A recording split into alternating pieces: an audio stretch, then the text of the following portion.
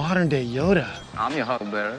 Allow myself to introduce myself. Greetings and salutations.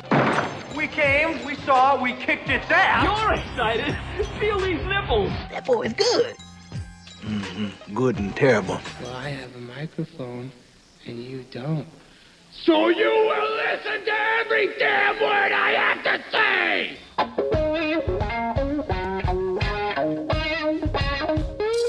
This is the Mike Rutherford Show on the Big X. Sportos, motorheads, geek bloods, wastoids, dweebies, they all adore him. They think he's a righteous dude. All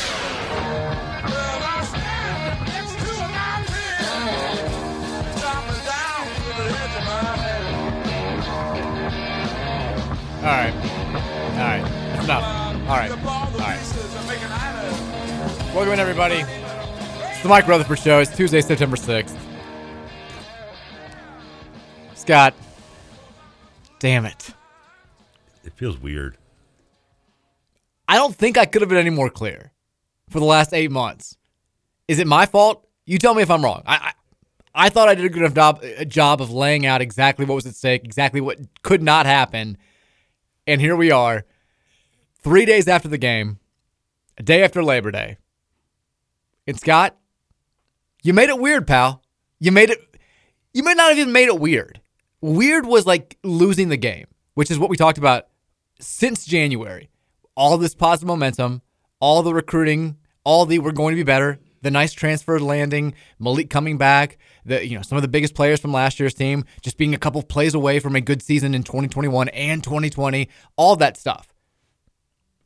It could not continue if you lost to bleeping Syracuse. What I was not prepared for to come in and do the show was reacting to a blowout loss to Syracuse. I thought if we were going to lose to Syracuse, it was 10 points or less. And even that was going to be outraged because, as we've said a million times, if you can't beat Syracuse on the schedule, besides USF and James Madison, who are you supposed to be beating? And yet here we are. Pal, you made it super awkward. And if this continues, guess what? The only good news about this being like a 2018-ish season, which is exactly the way that we looked on Saturday night, which was exactly, we're going to talk about this later, the way that the press conferences sounded today. The good news about that would be it wouldn't be weird anymore. Because it would be a no-brainer. You cannot keep this staff if they cannot beat anybody on their schedule with the players that they have on this year's roster. I don't care if you're bringing in Bo Jackson reincarnated. Not R.I.P. Bo, love you. Glad you're still kicking. But is he dead? His football self reincarnated. He has a new hip. His hip has been reincarnated with a full working functional hip. Yeah, there you go. A full class of hip full Bo Jacksons. I don't care if you're bringing that in. We cannot keep you around. So we're going to talk about this. We're here until 6 o'clock today. Is that correct? No. Yeah, thank God, because I was going to say. No, we're getting 3 hours of venting here. I might give you 5 more minutes of it, and then I'm the rest of the way. This is the day. This is the day, and I know the text line's already been blowing up. We've been waiting for this show for 2 days now. It's here, and this is the day we're going to react a little bit to the press conference. We're going to spend the first part of the show on the game specifically. But if you have thoughts that you've been holding in since Saturday night, I know I have, and I think everybody listening has. It's time to let them out. It is okay to be mad. Let me start off with on that note. It is okay to be pissed off right now. It is very okay to be pissed off right now because we have been sold the same thing now for 2 years straight. And some of us weren't buying it at the end of last year. I think this show we were pretty good. I think Trevor and I both we used the phrase "we'd love to be proven wrong" more times than any two radio show hosts, and we're probably going to use it again today because it's game 1 of the season, but my God, it just feels like this is not working out. I can start right there with the main point, which is it just feels like this is not working out. It has felt like an awkward fit for some time. Then the unthinkable happened during the offseason, which is Louisville landing like a top 15 recruiting class, including the number 1 running back in America, the number 3 wide receiver in America, one of the top 15 quarterbacks in America, all these kids from all over the country saying, I want to go play football at Louisville. Didn't think that was possible. Had everybody bought in on this staff and maybe a brighter future down the line. I wrote about this on Friday. A special season, a special program is still the goal for Louisville football, or at least it should be. I'm not willing to settle for, hey, 7-5 is the new normal. Hey, 8-4 is the high bar for this program. It shouldn't be because we've seen that it can be much more in the last 2 decades. If special is still the goal, you have one of 2 options. The first is catch lightning in a bottle, maybe a couple of 5-star recruits in your backyard, like a Brian Braun and Michael Bush. You have the right coaching staff, a young group of guys that maybe aren't seasoned enough to take a job at an SEC powerhouse or something like that, and that come together at the perfect time. You have a host of 3-star prospects that wind up turning into NFL caliber players. We've seen that a number of times at Louisville, and that's been the formula for Louisville's best teams over the years. 04, 06, even the 2012, 2013 teams. I know you had some big-time recruits in those classes, but by and large, the guys that we had who led those teams outside of Bridgewater, and even Lamar Jackson wasn't the highest-rated quarterback in his class, were guys that were just better than the recruiting experts thought they were going to be. The other route is you start beating the big guys for some of these top recruits. It's the way that Kentucky's gone under Mark Stoops. All of a sudden, they're getting top 25 recruiting classes 3, 4, 5 years down the line. They're reaping the benefits of that. They're winning games at a level that they haven't before. It felt like we were trying to go with option B, and it still does. For the first time in our program's history, we're bringing in the types of players. We're beating Bama for some recruits. We're beating the Texas schools for kids out of Texas. This was unthinkable. That's a route to be special.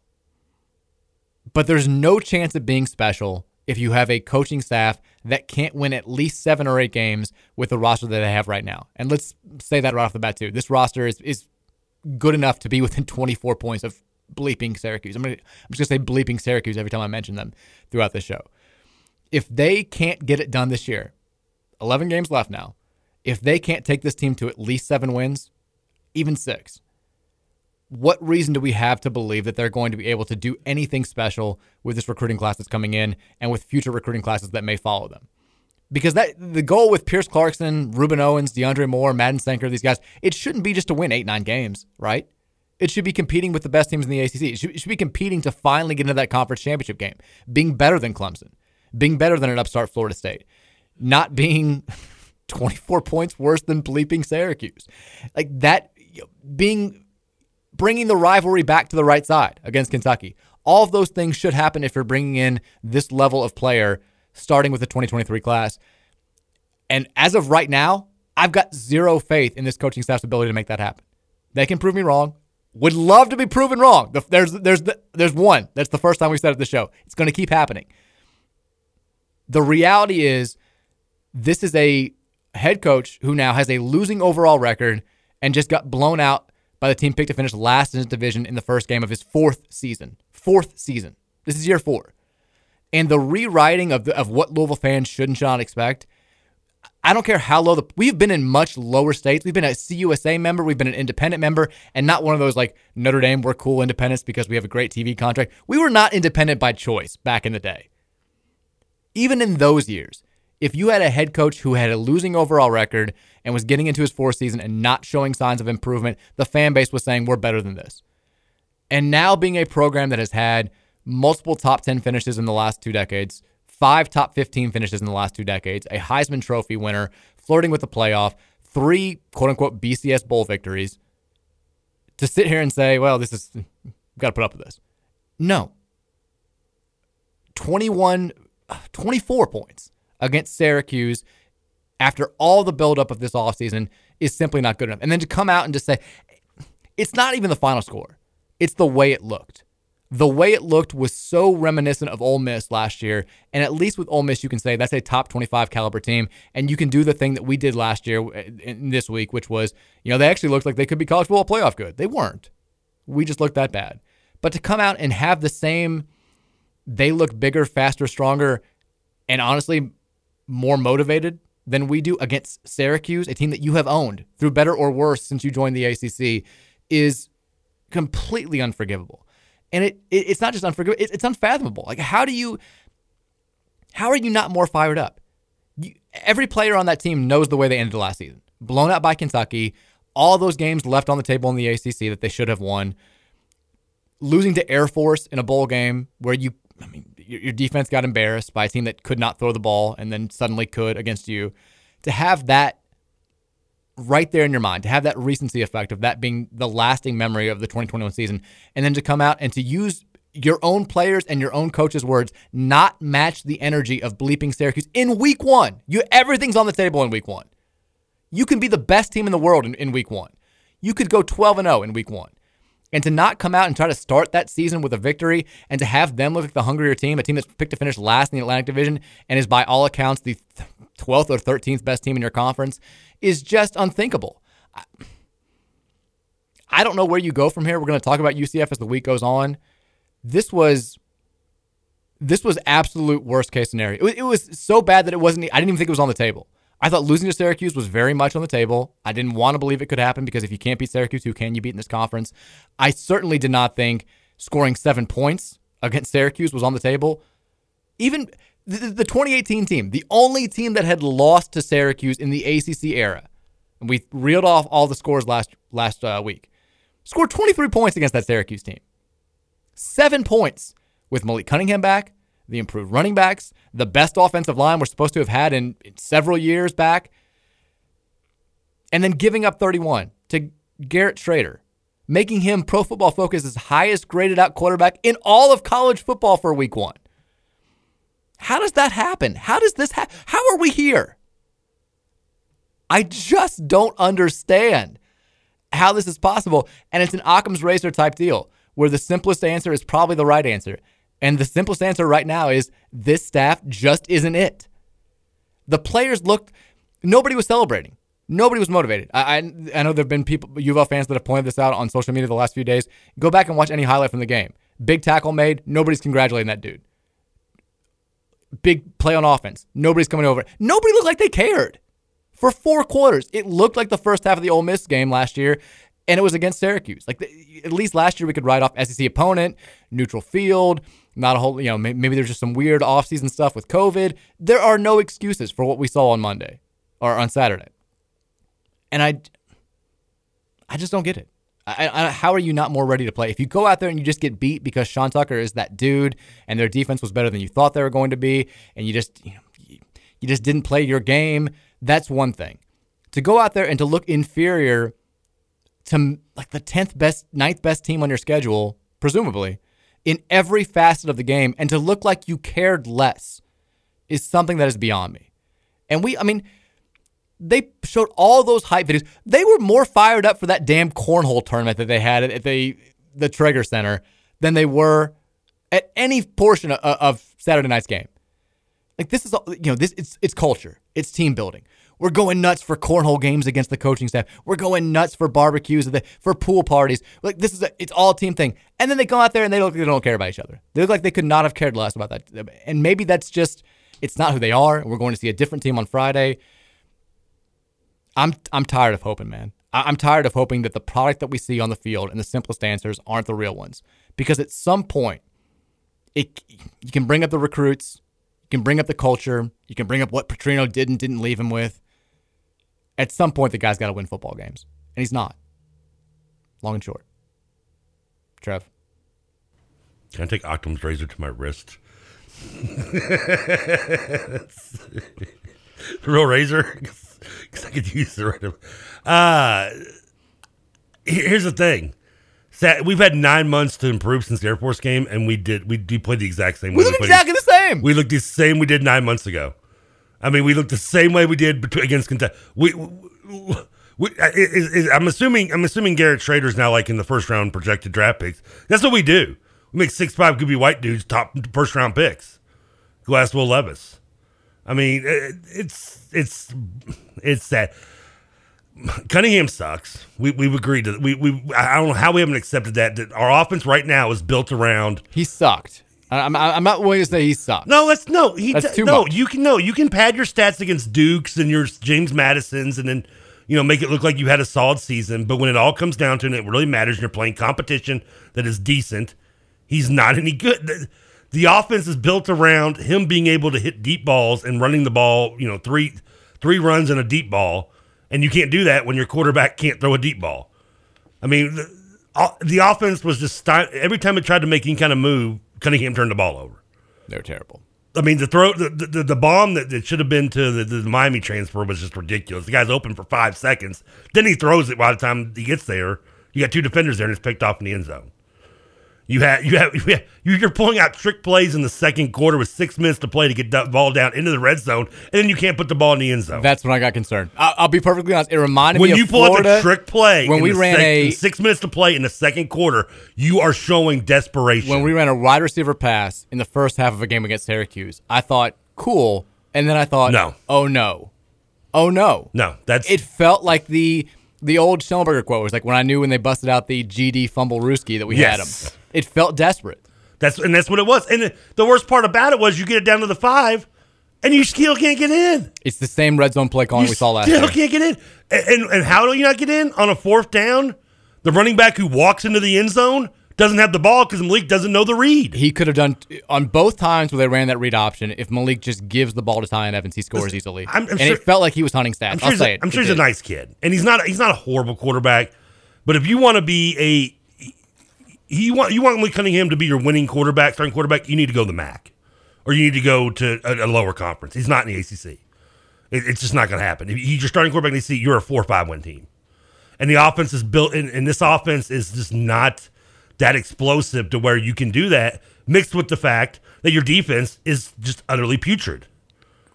I mean, completely putrid. You got zero pressure. I swear there was one point where they showed Dino Babers on the other line, on the other side, and it reminded me of the Waterboy scene when the guy's reading the book. He's like, how are they, like they're in the huddle. He's reading Idiot's Guide to Offense, or the defense, at least in this case. Every time he blitzed, they had screens called up, including one that went 60 yards for a touchdown. You got the defensive line did look lethargic. I might as well have been out there. We were right there on that screen too, and Monty Montgomery just missed the tackle, which was another thing. Even when we were in the right spot, we couldn't make plays. Missed tackles is just, 15 missed tackles, third most of any team in the country on opening weekend. The defense just looks poorly coached. Bad angles, bad tackling, bad play call. The defense looked lost. It was bad. And the thing is, as sad as it, and the offense didn't help, obviously. Again, it was a bad game all around. I said on Friday, I think you and Keepo kind of looked at me weird when I was like, Syracuse could have the lead in the fourth quarter. And you all were like, no. I didn't want to believe it. And I was like, you know what? I think they may have a lead in the fourth quarter. I didn't think they'd lead the entire freaking game. I thought I had a bad feeling that this could have been a closer game, and they would even have the lead in the fourth quarter, but I had clearly false hope, drug-induced hope. I don't know what the hell hope it is. But I need a new hope now, because at the time it was that Louisville maybe in a close game, possibly trailing in the fourth quarter, but would pull it out because they should be a better team. But clearly they're not. And I don't. And I feel bad for your boy Evans because he looked good. He's good, and he's gonna have some decent stats. And when Louisville's able to get the running game going, and then get you coming up on the line, they did. You saw that they had opportunities against Syracuse to do it. Yeah. And what happened? You had bad throws, bad decisions. Multiple times I'm watching the game, and I can't even see all the way down the field, and I can see a guy coming across the middle's open. Malik's holding the ball too long. I think also we realized that our fears about the wide receivers were fair. Somewhat. He locked into Tyler Hudson on every play. Yes. And nobody else could get over. And the long ball, was it thrown late? Yes. But D. Wiggins, any good wide receiver is going to go up there and at least get his hands on the ball. He made a half-hearted effort, didn't make a play. Like the talk from fall camp, which was, I don't know about these receivers. Or even on the first drive when they went to the bootleg play action, you had Harrell. Not Harrell. Unfortunately. Yeah, whatever his name is. I don't care. It made me learn it yet. Going across the middle, and Malik stalls, doesn't do it by the time he scrambles, and you don't get nothing out of it. He was bad. There's no other way to say it. This was maybe the worst game that Malik Cunningham has played at Louisville, and it comes in the first game of his last season. I don't know if it was the worst. His entire 21 season was pretty bad in general. But statistically, like those, we lost a lot of games by wide margins because of the defense that year. This was 7 points by the offense. This is my big problem was what you said right off the bat, which was we looked exactly the same. Yeah. As we did last year. On the field, mentally, physically. And before Malik just gets totally upset at me, I'm not saying, listen, he could have, he's sure as hell ain't in game film because that's obvious the way he plays. Even if he plays a half of a better game than he did, we still lose. We still probably lose. It's not, the only difference is that we lose 31, probably 24 opposed to 31-7. I'll give you, so it's not all 100% your fault, but you're kind of the reason we got blown out because we didn't score with them. Yeah, I mean, the defense is still giving up the points, even though one of their touchdowns did come on a short field off his fumble. Yeah, Malik was bad. There's no other way to slice it. The offensive line was not good. Receivers, I don't think were good besides Hudson. Did Marshawn Ford play? That was another weird thing. One catch. I don't know why he's changed number 5, but he had one catch in the first half, and I didn't see him after that. The weirdest thing about this game was all the guys that we had coming back that were supposed to be key contributors that we've seen play well before were some of the guys who played worse, like the worst. Our linebackers were bad. Monty Montgomery was bad. Yeah. Momo Sanogo, outside of one good play on one of those goal line stands where Syracuse ended up scoring anyway, was sort of invisible. Well, the defensive line absolutely was not. They didn't. Besides Ashton Gelati, who I thought played well, he had the big sack on a third down, which was nice to see. The secondary didn't look improved at all. The offensive line, again, was bad. Like besides Tyon Evans and I guess Tyler Hudson, there were no bright spots in this game. Even though Hudson did get that false start in the first drive, which was bad. Yeah, but that's okay. I mean, that was the first drive. That's another thing. That's an example of just shooting ourselves in the foot. Anytime we could try to get any offensive momentum. Now, I'm sticking with the offense here because I've given up completely on the defense. I just and the thing is I think we do have some talent. But it's you can't have. You got to have better coaching. And Brian Ray, he's a walking buffoon. We just look the same. All of the bad parts of the last couple of years were on full display on Saturday night. And it was like, how long has this game been known as the first game of the year? Probably, 4 months is when the schedule came out. And I think even before then, you could use deduction to realize that we were going to play Syracuse in week 1. Yeah, because you knew it was in it. Yeah. It was like, you have a conference opponent to start the season. And it was like Syracuse went back and looked at all the last 3 years of tape under Scott Satterfield and said, they're probably going to change some stuff up.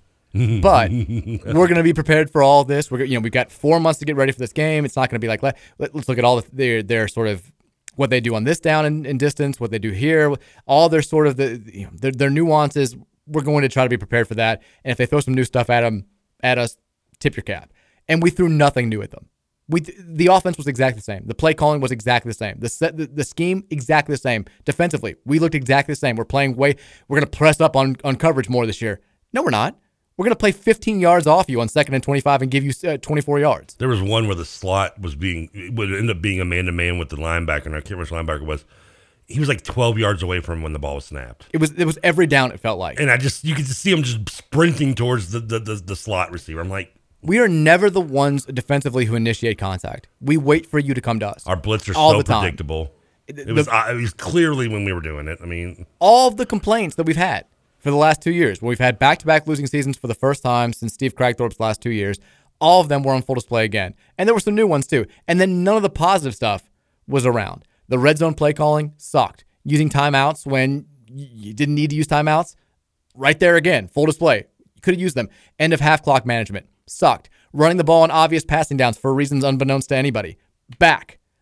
Not pressing on third and obvious passing downs. Boom. Right in your face. Giving the quarterback way too much time to pick you apart. Done. Not letting their best player get the ball in space. Happens every time. Sean Tucker could do whatever he wanted to against us.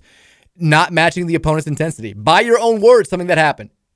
Full display again. Why are we supposed to just be okay with this?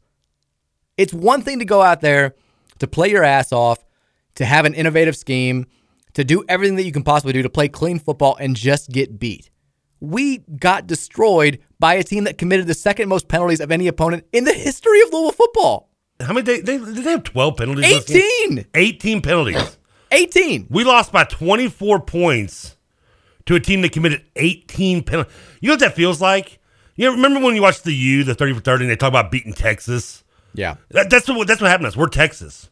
We had everything except for Garrett Schrader doing a 6-gun salute to us in the end zone. They're just putting their false starts right in our face. I mean, pretty much. Just doing it on purpose. Basically, yeah.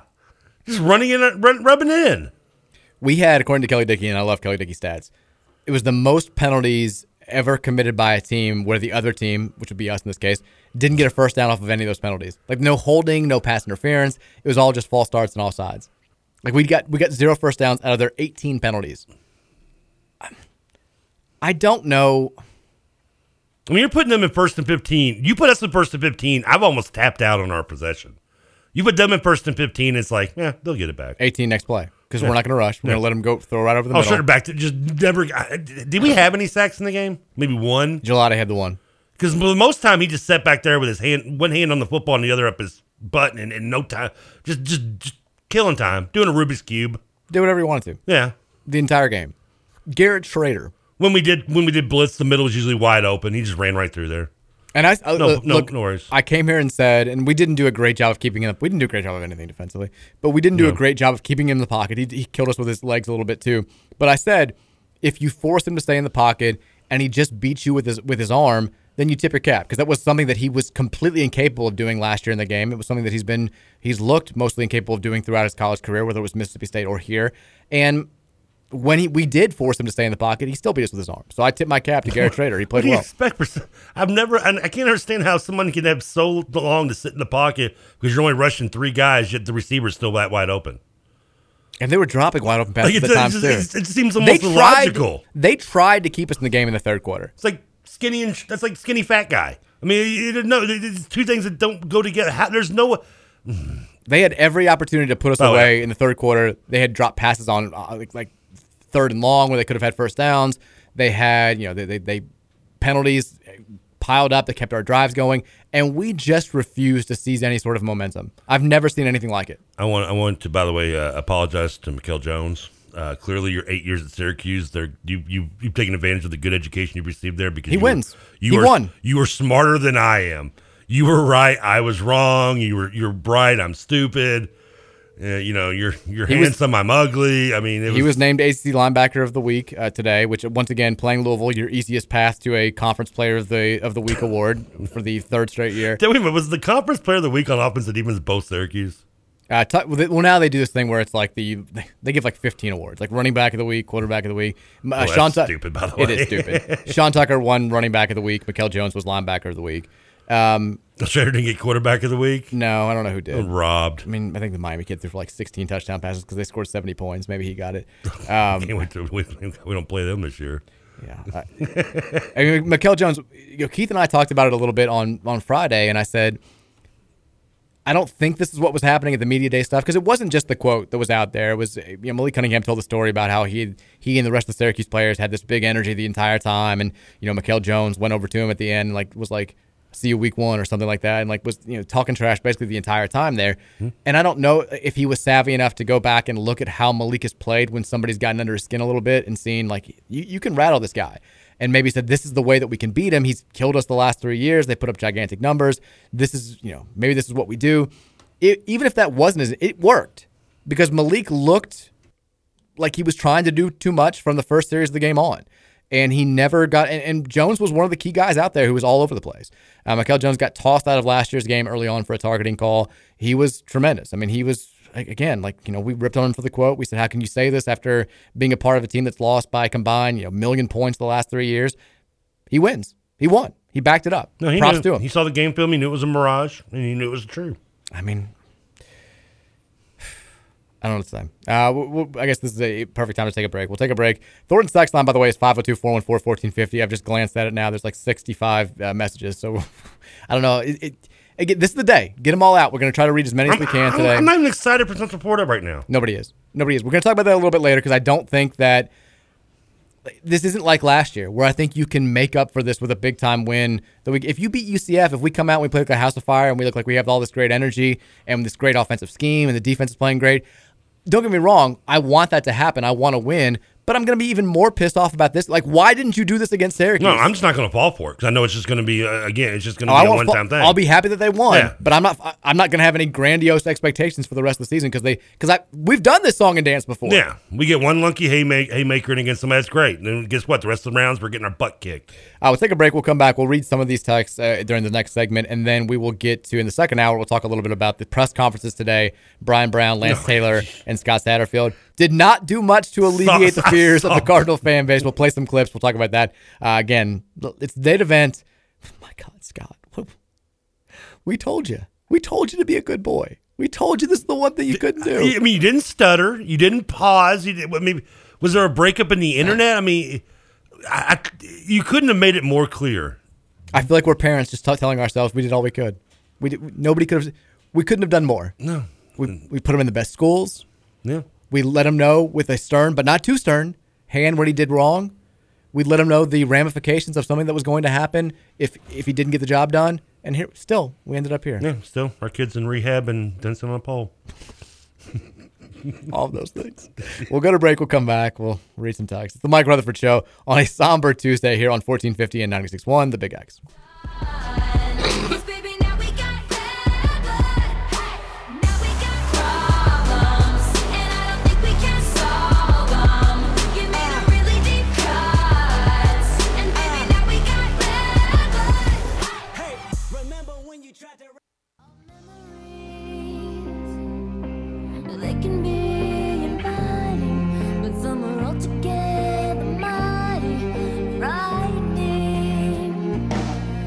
As we die, both Scott and I, with my head in my hands, I see Scott cry. He's not the one crying. Don't speak. Oh, she's holding an orange in this video too. It's perfect. Welcome back in, Mike Rutherford Show. Reminding you again, though, we are coming to you now from the newly named University of Louisville College of Business Studios. The University of Louisville College of Business, they're offering a wide variety of degree programs to help you accelerate your success and achieve your professional goals. Find out more by going to business.louisville.edu today. We love the U of L College of Business. They're going to take you places that the football team's not, apparently. College of Business, good. Football team, not as good. One will leave you satisfied, the other won't. We also, as if nothing else, I was going to say nothing good happened this weekend, but it was Virginia's birthday yesterday. We had a great birthday. That was good. She's 2 or 3? She's 3. She turned 3. So you're past the terrible 2s now. Yeah, but 3 I think is... 3 is the new 2. 3 is the new 2. That's what all the parents are saying. Does 3 have a... Does that have a stigma to it? I think that's why people go with terrible 2s, because it just sounds better to say. It does, yeah. 3 has been, I think 3 is the new bad one, at least according to my friends that have been through it. And she's, we'll see. 2 she was okay with. A little bit of an attitude, but more spunk than just attitude. You know what? Cheer me up for a minute. How was the birthday party? Did you get a Grader's ice cream cart this time? We didn't, because we had to postpone. We're supposed to have a party with the whole family this weekend. Yeah. Mary's parents, unfortunately, got COVID. COVID once again disrupting a Virginia birthday party. Virginia's birthday. I know. You gonna have a COVID-free party? Hell, that's what we're all wondering. Every year something happens with her. Okay. I know. So we're gonna do that next weekend now, just with just the families. But we had just with us yesterday. Wait a minute. How are we gonna go to the Detroit Lions and Eagles game on Sunday then? I got bad news for you. I got the rental. I got tickets. I got a hotel. What did I do? Wait a minute. It's the Duke in concert all over again. So we just did. We just yeah. Were you ever gonna tell me? We got her toys. She was excited about it. She had presents to open. We got a little cake from Kroger to have, to be able to sing happy birthday to her. That's all she cares about. She's 3. People, I never understood people go all out sometimes with the kids because they're not going to remember. No, she had fun. Yeah, she had a blast. You could get a Kroger cake. Did you go ice cream cake, cookie cake? Just regular. One was little Kroger confetti cake. She likes sprinkles, so just having a white cake with sprinkles on it, she was all about. She picked the icing off. She had cookies. She was great. Of course, they always picked the icing up. And what was the gifts? What was any Peppa the Pigs? She has some Peppa Pig stuff. She's big into the show, and there's 5 people listening who may know what I'm talking about. It's a South Korean show that they dubbed over for English, one of those, called Tayo the Little Bus. So she's all about Tayo. So I had to order these toys that are from South Korea. They cost 15 times more than they would if they were made in America. But it was worth it because she loved it. She's obsessed with it. She's playing with it. Jimmy Chimpo or pretty kind of the same thing. It's we listen to Tayo music on the way to school every day. It's I am the fire truck champion. And I'm what is this? What are we doing? But what YouTube hell did you find that? She loves it, so I can't complain. So we had a good birthday there. But I was going to say, outside of that, rough weekend kind of all the way around for U of L athletics. The volleyball team. We're the volleyball radio show. They get beat by Ohio State. They hadn't lost. Ohio State cheated. They did. They hadn't lost a regular season match since all the way back in 2020. Their only loss last year was in the Final Four.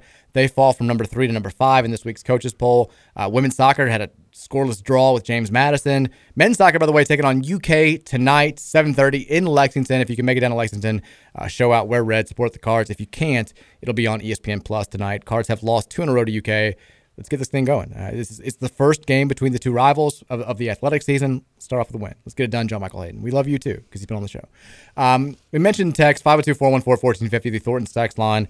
We love Thornton's. We love Kelly Leonardo. We love Alex Cupper, who is just as upset as we are. I think he's probably listening right now because I know he's not happy about what he saw over the weekend. Do you have any eligibility left? Good Lord, send them out there. If you love Thornton's as much as we do, download the Refreshing Rewards app. It'll save you money every time you need to fuel up at the pump. And then text us at 502-414-1450. I mean, we have so many texts. And I knew it was going to happen, but we'll do what we can. Are these, how many of them do you have to, like, bleep out? I haven't looked. We've been talking for the last 40 minutes, so I haven't really gone through it. But I saw some came in on Saturday night during the show. I did take a look at those. And it's, people are mad, but this is the day to be mad. We'll censor if it's, explicit, but we're going to let people say what they want to say today. 502-414-1450. Texture says, fire sad Scott Satterfield and Mick Cronin sucks. I love just the Mick Cronin thrown in there too. I like because this is the person's first text since April, and he used to end all of his texts with Mick Cronin sucks. I guess this is during the coaching search. I swear it's not my burner phone. And there you go. Not that I have a burner phone. Bring Brom Home guy is back in full force. I don't know if you've seen this. Oh, I know. Yes. He's responding to every tweet I'm on. I already had to. I had to mute him. I had to do it. Who was it? Somebody. I saw people saying that. I saw. Yeah, he's tagged me already. And he's tagged, I think, the show today on a couple times. Yeah. See, I don't know. I don't know if you were aware of this. And 99% of the time when I say that, you haven't been. But did you know Syracuse plays Purdue in 2 weeks? Oh. That is setting up as much joy as Scott may have gotten from Purdue botching the end of the Penn State game on Thursday night. That would be a bad look. Gee, I don't know. Let's see here. What would be the lesser of two evils? Botching a very close down-the-wire game against Penn State? You're not wrong. Or getting your butt handed to you by Syracuse? You know what else we may? If this continues to go south. If they blow out Syracuse, by the way. Yeah. I mean... If this continues to go south, though, one other thing that we might be on the lookout for, you'd like to see the Atlanta Falcons offense light up a scoreboard a little bit. Well, you might want to, what's the old saying, wish in one hand and bleep in the other, see which fills up first? All I'm saying is... I love Ragone, I do. But they've got a lot of issues down there. They do, but if he could somehow overachieve this year, you ready for a little scoop? A little early season scoop? Ever going to like that job? Bring Ragone back? I think he'd like that job. I think he'd be open to it. You going to bring him back? I think Return Ragone home. Tucker says, Clayton Bigsby, if you got hate in your heart, let it out. Yeah, today's the day. Yeah. If you got hate in your heart, let it out. That's the first ever Chappelle episode. It's a great one. I mean, grabbing you and never letting go. Text says you should just let TK recap the AEW event over the weekend for 3 hours and not even address that. I mean, just salt in my Eagles wound. For 3 hours. Salt in my wound this weekend. Text said we looked like we were playing in quicksand. It was frightening how slow off the ball we were. No explosiveness on either side of the ball. That to me was the most jarring thing. They just looked better than we did. Who's our? Listen, as a big guy, I can make these jokes.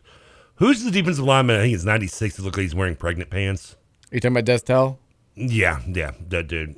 If you can't beat him for the job, then I don't know what. Well, that's who beat out Jermaine Lole. I know. That does not mean feel good about Jermaine Lole. Lole was in there. I mean, he didn't. I don't think he recorded a stat. He did get a decent push. It looked like a couple of snaps. You know what I'm talking about? The guy's extremely big, and he looked like he was wearing pregnancy pants above his jersey. I don't know. He was like number 96, I think, or something. I mean, he just... 96 is R.J. Sorensen, who I don't think plays. So. Maybe it was 94. 99 is Destel. No, it wasn't. 94 is a kicker. Well, you got butt kicked, whoever it was. I couldn't see his name, but I couldn't miss him doing nothing. He looked like Matt Elam out there. Yeah, it's not high praise. No, it's not. That's the point. I was shocked at how much... Because, I mean... We talked about the Syracuse defense, which had its moments last year, not against us, but against other teams. And it still felt like with our front five and with our running attack, if the passing game wasn't clicking, if the receivers and Malik hadn't formed that good bond, we should be able to just run all over them. We couldn't. And not only that, they could run all over us. Like, they looked like they were faster than us. They looked bigger than us. They looked stronger than us. They looked better than us in every way, shape, form. It wasn't just the dumb play calling. It wasn't just Malik hunting stats, I think, on that first goal line drive. It wasn't just the mistakes, the penalties, that stuff. Syracuse looked like a better football team than we did. Better coach team. Better in every way, shape, form. They were just better. Yeah. And maybe they go on to have this. I mean, this is what you do after week 1 when you get your brains beat in. You're like, maybe they end up being like a 9-win team. The more likely thing is they probably end up being 5-6 win team that's just okay and had no business looking that much better than we were. But for that week, it was shocking. They looked like the team that should have been not just favored, but like a 10-point favorite. They were better. Every step, every play, they were better than us. They look like a team who wanted to be there, who was angry. And I think at one point maybe I tongue-in-cheek said, we should be concerned that, this is a team we kicked their butt and they're hungry. They're at home for the first time in 3-4 years, whatever it's been, against us, that they have a chip on their shoulder. It's week 1. Everybody should be hungry. And I'm assuming we came in thinking we were just going to walk all over them because, we had beaten them the last time? Because we've beaten them 6 out of 7 times? If that's the mentality, then everybody has to go. I mean, this is one of the oldest teams in college football. We have, I think, 5 super seniors starting. We've got a bunch of other seniors starting. Almost everybody that we have playing has had big-time college football experience, whether it was here or where they transferred in from. Our quarterback was a Petrino recruit. He played against these guys in 2018. The last time we were at the Carrier Dome, Malik has been there. He had that experience. If you have that mentality in week 1 for a conference road game, you're not going to do anything this year. No. Like this, we have no hope of even playing in a bowl game if that's the mentality that they led to a 31-7 loss. I mean, we might as well just spend most of the time at Disneyland on this weekend instead of actually worrying about Central Florida. And look, I mean, or Disney World, whichever one it is. As Keith said over the weekend, UCF does everything that Syracuse does, and they do it better.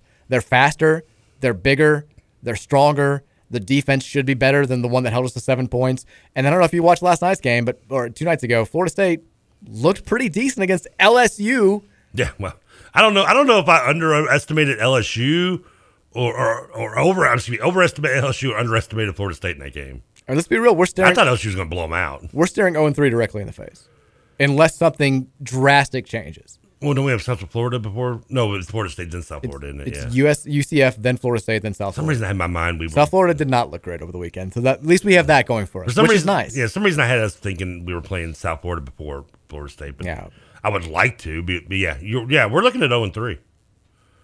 0-3 start. When's the last time we started 0-3? Was that the 2015 team started 0-3 when we lost to Auburn, and then we got beat by Houston, and then we got beat by Clemson. Oh, I remember that Houston game. That team still ended up going to the Music City Bowl, winning 8 games, beating Texas A&M with Lamar Jackson. So we just need to find Lamar Jackson on the bench? That's the key. If we can find Lamar Jackson, maybe a Jair Alexander, I don't know if we'll have time, then I think we might be okay. Oh, well, sweet. That's good. That's awesome. That's all we need. Well, that's swell. The thing is, all 3 of those losses were close losses. And that Houston team, we didn't know at the time, they ended up being pretty damn good. Clemson, by the way, I'm not sure if you heard of them. They were pretty good. We lost in a one-possession game. All 3 of those games were one-possession games. We weren't getting blown out by a team like Syracuse that has been to 1 bowl game over the last 7 seasons. Now, the Auburn team ended up being overrated, but then again, they're overrated, but they're still. We were also trying to find our own path as well. That's not the situation. And we lost by 7. Yeah, I think it's clear. Evans is your number 1 guy running back. Malik. Travion Cooley's looking at the weather in Raleigh. Was Cooley even there? I don't think I ever saw him. I saw Jordan. Jordan played okay too. He made a couple. He tried. He looked like a guy that was trying to show a little life, off a team that he used to be on. But yeah, Texas is the same team as the last 2 years. Before the game, I was at 6-6. I'm not sure we will win 2 games this year. 2023 class will all be gone from either them not wanting to go to a losing program or because Scott will be gone. That's the other part of this too. Do we get worried that even if we keep Scott, they say they're watching national televised Louisville beatdowns every weekend. They're like, I don't want to go to this game. And let's call a spade a spade. If the season keeps going the way it's going, Louisville fans aren't going to show up to home games. It's going to be as bad as we thought it was going to be at the end of last season. Oh, boy, poor Michael Bush on Friday. Well, that's 2 Fridays, but yeah. If we lose to UCF, it's gonna be bad. And if you're Reuben Owens and you got Texas and TCU and Texas A&M still saying, hey, you can watch us play, SEC powerhouse on CBS 3:30 in the afternoon. Look at our crowd, and then look at the crowd at Cardinal Stadium on Friday night. Do you really want to go be a part of that? Even if your boys on the coaching staff stick around, do guys start dropping out? I think that's absolutely a concern. Again, the one thing that could not happen for this to get weird. It's starting to happen. You could have at least given us an extra week of being like, that's all we wanted. Just smoke up our own rear ends. That's all we wanted was to beat. If you lose to UCF on the road, okay, that's whatever. They're a good program. We saw this past weekend. ACC teams should never play a group of 5 teams on the road because it takes missed extra points for them to win. And the other times they're getting their brains beaten. We have lost more games as a conference in the last in the playoff era to group of 5 teams on the road than SEC teams have played group of 5 teams on the road. Stop scheduling these games.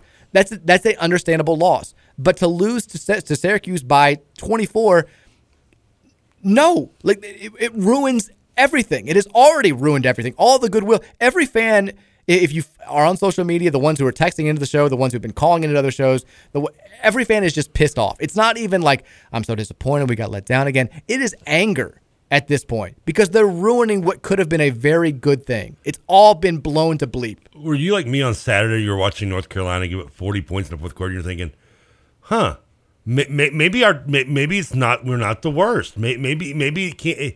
It could be worse. We could be Gene Chizik in North Carolina. I would take that right now because I mean Syracuse put up 31 on us, and their offense isn't half as good as App State's. Give me some excitement. I mean anything. Texas says, what do you think will happen? What do you think has to happen for Satterfield to be fired mid-season? Nothing. It ain't gonna happen. I'd be more. I'm still. I don't even think we'll get rid of Brown at any point during the year. It could be a deal where I don't think he'll ever get rid of Brown. I think, but he could like give the reins to Wesley McGriff. Yeah, that's what you might get if anything. Is the play calling, the defensive play calling is now going to be by, whatever. Lance Taylor. Yeah, Lance Taylor. That would be offense. That'd be offense. No, defense is somebody. Defense is Wesley McGriff. Yeah, McGriff. Thank you. Offense, I can see Satterfield maybe reluctantly giving the reins. I don't see the offense. The defense eventually. You think he just goes down with the ship? Yeah, I think he will. I mean, he's going to keep Brown on, which is, I mean, if you look at the schedule, illogical in its own right. But. I mean, if we're like 1-7, which is on the table, I could see that being the case. I mean, Petrino, we were 2-6 when he got fired, or 2-7 when he got fired. Petrino, the one slight thing is Petrino's also kind of a bleep hole. I mean, nobody's going to come rushing to his aid. Yeah, like Satterfield's more in the Crackthorpe area where you know he sucks, but he's a nice guy. So you don't want to. You're just not going to throw him out, kick him out in the middle of the season because you kind of like him, but you know it's over. I mean, and they knew Crackthorpe halfway through that season wasn't going to make it, and they knew he was fired. They knew he was going to be fired, and yada yada. But you just didn't want to do it publicly. Petrino, you just didn't care. Petrino's just like, well, he's a punk anyway. We're fired. I think Satterfield's the same situation. If we're in that scenario, then eternally he's got to know his job's over. But we're going to let you finish the season now. The key games, because UCF now looks bad. Let's be real. Florida State, still they looked pretty good against LSU. All things considered, that's going to be tough. You got to beat USF. Then you go to Boston College, who looked bad and lost to Rutgers, team that was playing without 3 of its best players on Saturday. Who did South Florida lose to this week? I didn't even pay attention to it. Whoever, I think BYU. They blew them out. Well, BYU's good too, though. They are, but it was like not close. Like it was 28-0 after the first quarter. Well, it makes you feel better, South Florida Bull fans, that our offense is not BYU's. It's not. So USF, you have to win. If you start 0-4 with the loss to USF, then maybe. You're looking at possible 0-6. Well, if you lose to USF, you're not beating anybody. You're looking at possible 0-12. But BC, I think all of a sudden that feels like if you get some momentum from that USF game, that's one that could turn the tide a little bit and at least stave off the fan base. Then you're at Virginia, who is kind of whatever. Yeah, but BC's and a then road the schedule game. gets really tough. Both those games are road games. I mean, how can you trust this team to have any fight on the road at this point? You can't. We also found out today Sam Hartman is back now for Wake Forest ahead of schedule. He's going to be available this weekend for their game. I think they play Vandy. So that game against October 29th, you never want anybody to be injured. And now, you're going to have him not just back, but he's going to be fully back. He will have been competing for like a month and a half. So an already tough schedule just gets tougher here. Well, we're trying to read text. We now have more that have come in since we started than we got through. By the way, what game I didn't win this weekend on my bet? Think of Trevor, guys. Western covered. Texas covered. Texas Tech covered. I love going big covers on week one. It works out so well usually. Louisville, pooped the bed like Frank. Let's take a break. When we come back, we'll try to get through some more of these texts, and then we'll also talk a little bit about the coach's comments today, which I don't think were confidence-inspiring. I've read some of the quotes, but I just got to read this tweet. I love Eric Cropper's tweet just like a couple minutes ago. It's a video, and I don't know what Satterfield's saying, but the Crawford describes the video as Satterfield on the one thing the team, quote, should have done at Syracuse. Really? One thing? There's just one thing? We're going to talk about it. We're going to talk about the quotes. They gave me a very 2018 vibe, and that's one of the worst things you can say about a press conference. So we'll take a break. We'll come back. More of your text, and then we'll talk about the press conferences. That's coming up in hour number 2 of a angry, sad, whatever negative emotion you want to use. Mike Rutherford Show here on 1450 and 96.1 The Big X.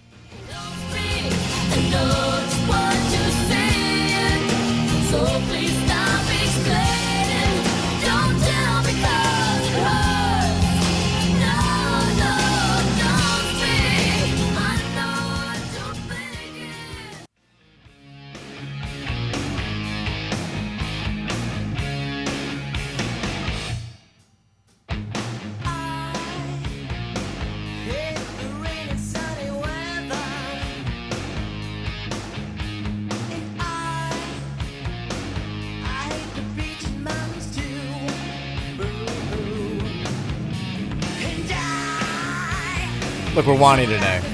There's nothing wrong with that. You know what the worst thing about this is? I feel like I've said this 5 or 6 times already today. Go for it. And I hate everything about you. The worst thing about right now I wanted to do that right, didn't you? I know. I had to let you get it out. The worst thing about right now is it's week 1. Yeah. And I feel like we have so little hope now for not just the rest of the season, but like the season that immediately follows. Because even if let's say we were going to win 8 games, which again, still on the table, would love to see it. All that. Yeah, sure, I could pole vault too. Which is more likely? 502-414-1450. Even if we had an 8-4 type season, everything had gone according to plan, we bring in this loaded recruiting class, you still were expecting to take some lumps next year. Like, those freshmen can't come out there and be like superstars in college football across the field right from day one. So you're still looking at probably another season where your best case scenario is like 6-6, 7-5, 8-4.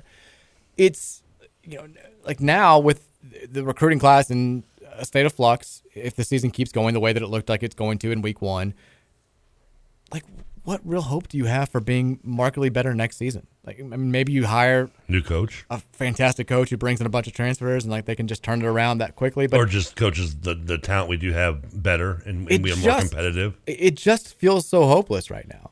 And then you're staring, and look, I don't want to turn the focus and Kenny Payne hating and all this stuff, but like basketball, the projections are not going to be good. Nobody's projecting Louisville to be an NCAA tournament team. Maybe they can overachieve. That would be wonderful, but it seems more likely not that that's not going to happen. So the big 2 spotlight sports, it's like, when are we going to be elite or even just good in either one again? And I don't know, man. The Syracuse loss just has me on tilt. Jeff Walls, we need you, buddy. Dan, let's get it done. It's time to win that big one, buddy. Let's make it happen. There's no better time than now, my friend. 502-414-1450 is the Thornton's text line. Again, we're probably not going to be able to get to everybody today. We're going to do our damnedest, though. I mean, it should be like divided into like upset, mad at Brown, mad at Sat, mad at both. Well, it's people can be mad what they want to be. Is anybody happy in there? No. Text that I've been angry since Saturday night, and today's press conference not reflecting any anger and just emotionless disappointment just pissed me off. We are back to Cragthorpe's book club being the tone setter for the program. Cragthorpe's book club. It does fit. You know what this game reminded me of? And I went back and looked. It was the first time that we've lost a season opener as a favorite since 2008, which is when we would play Kentucky in the first game at home. They just started doing that thing where they're like, we don't want to play you at the first game. Because we're getting used to losing openers in general anyway. We are. We've lost, what now, 4 out of 5? 4 out of 5. Sorry, Western. I think we've lost, in the history of the program, we've lost 8 season opening games by more than a touchdown, and 3 of them have now come under Scott Satterfield, which is not great. But the last time that we had lost a season opener as a favorite was the 2008 game against Kentucky, and that was Cragthorpe's second season. And if you remember that offseason, like we did the same thing that we've done with Satterfield a couple of times that we had done with maybe Chris Mack back in the day, where it was the season didn't go the way we wanted it to, but there were built-in excuses there. And with Cragthorpe after year 1, the big excuse was, well, all the culture problems that Bobby Petrino left behind, right? He was left behind some bad eggs. Had you guys getting kicked off the team. George said, I still haven't found George Stripling. Yeah. He's been missing since 08. George, calling the show. Let's see if the phone's going to work. Just want to know if you're there, buddy. Like, Tom George came out and said, like, my biggest mistake as AD was telling Steve he needed to keep some of the past coaches around, and you just realize that if you don't let your coaches bring in their guys, it's never going to work. So you have the classic excuse of sacrificing the coordinators. Like, all that stuff happened. We got Hunter Cantwell coming back in. He's a prospect and all this stuff. And we talked ourselves into that 08 team being better. And Craig Thorpe still kind of being the guy and better days ahead, and last season was just a one-off. And then we go out there and we score 2 points against Kentucky. A not great Kentucky team. They beat us 27-2. And I think that Saturday night was the most disappointing season opener since that game. Because it wasn't just about getting destroyed by one of the weaker teams on your schedule. It was about, like, this guy just might not have it. Like, this just might not be the fit. Because that's where your mind immediately went to with Craig Thorpe was, we gave him the benefit of the doubt. We hoped that last season was just a product of all the excuses that we've heard for the last 8 months. Maybe this can still work. And then when that happened, you were like, it's probably not going to work. This is worse. Even that 08 season, though, we ended up going 5-2. Well, in that 08 team, that UK team was the 8-win team, if I remember right. I mean, that UK team was better than that Syracuse team we just played on this weekend. Were they? That was the Woodson team, wasn't it? He was the year, but he was gone by then. Was that the year after he left? Woodson was 05. I thought he was 05 was the year he fumbled at the goal line against us in Lexington. Okay, I thought that 08 team, UK team, was at least an 8-win team. It wasn't Joker, was it? I think those were the Joker days. Was it the first Joker team though? Rich Brooks was still there. Okay, so that was probably a decent UK They team. went. They lost 1, 2, 3, 4, 5.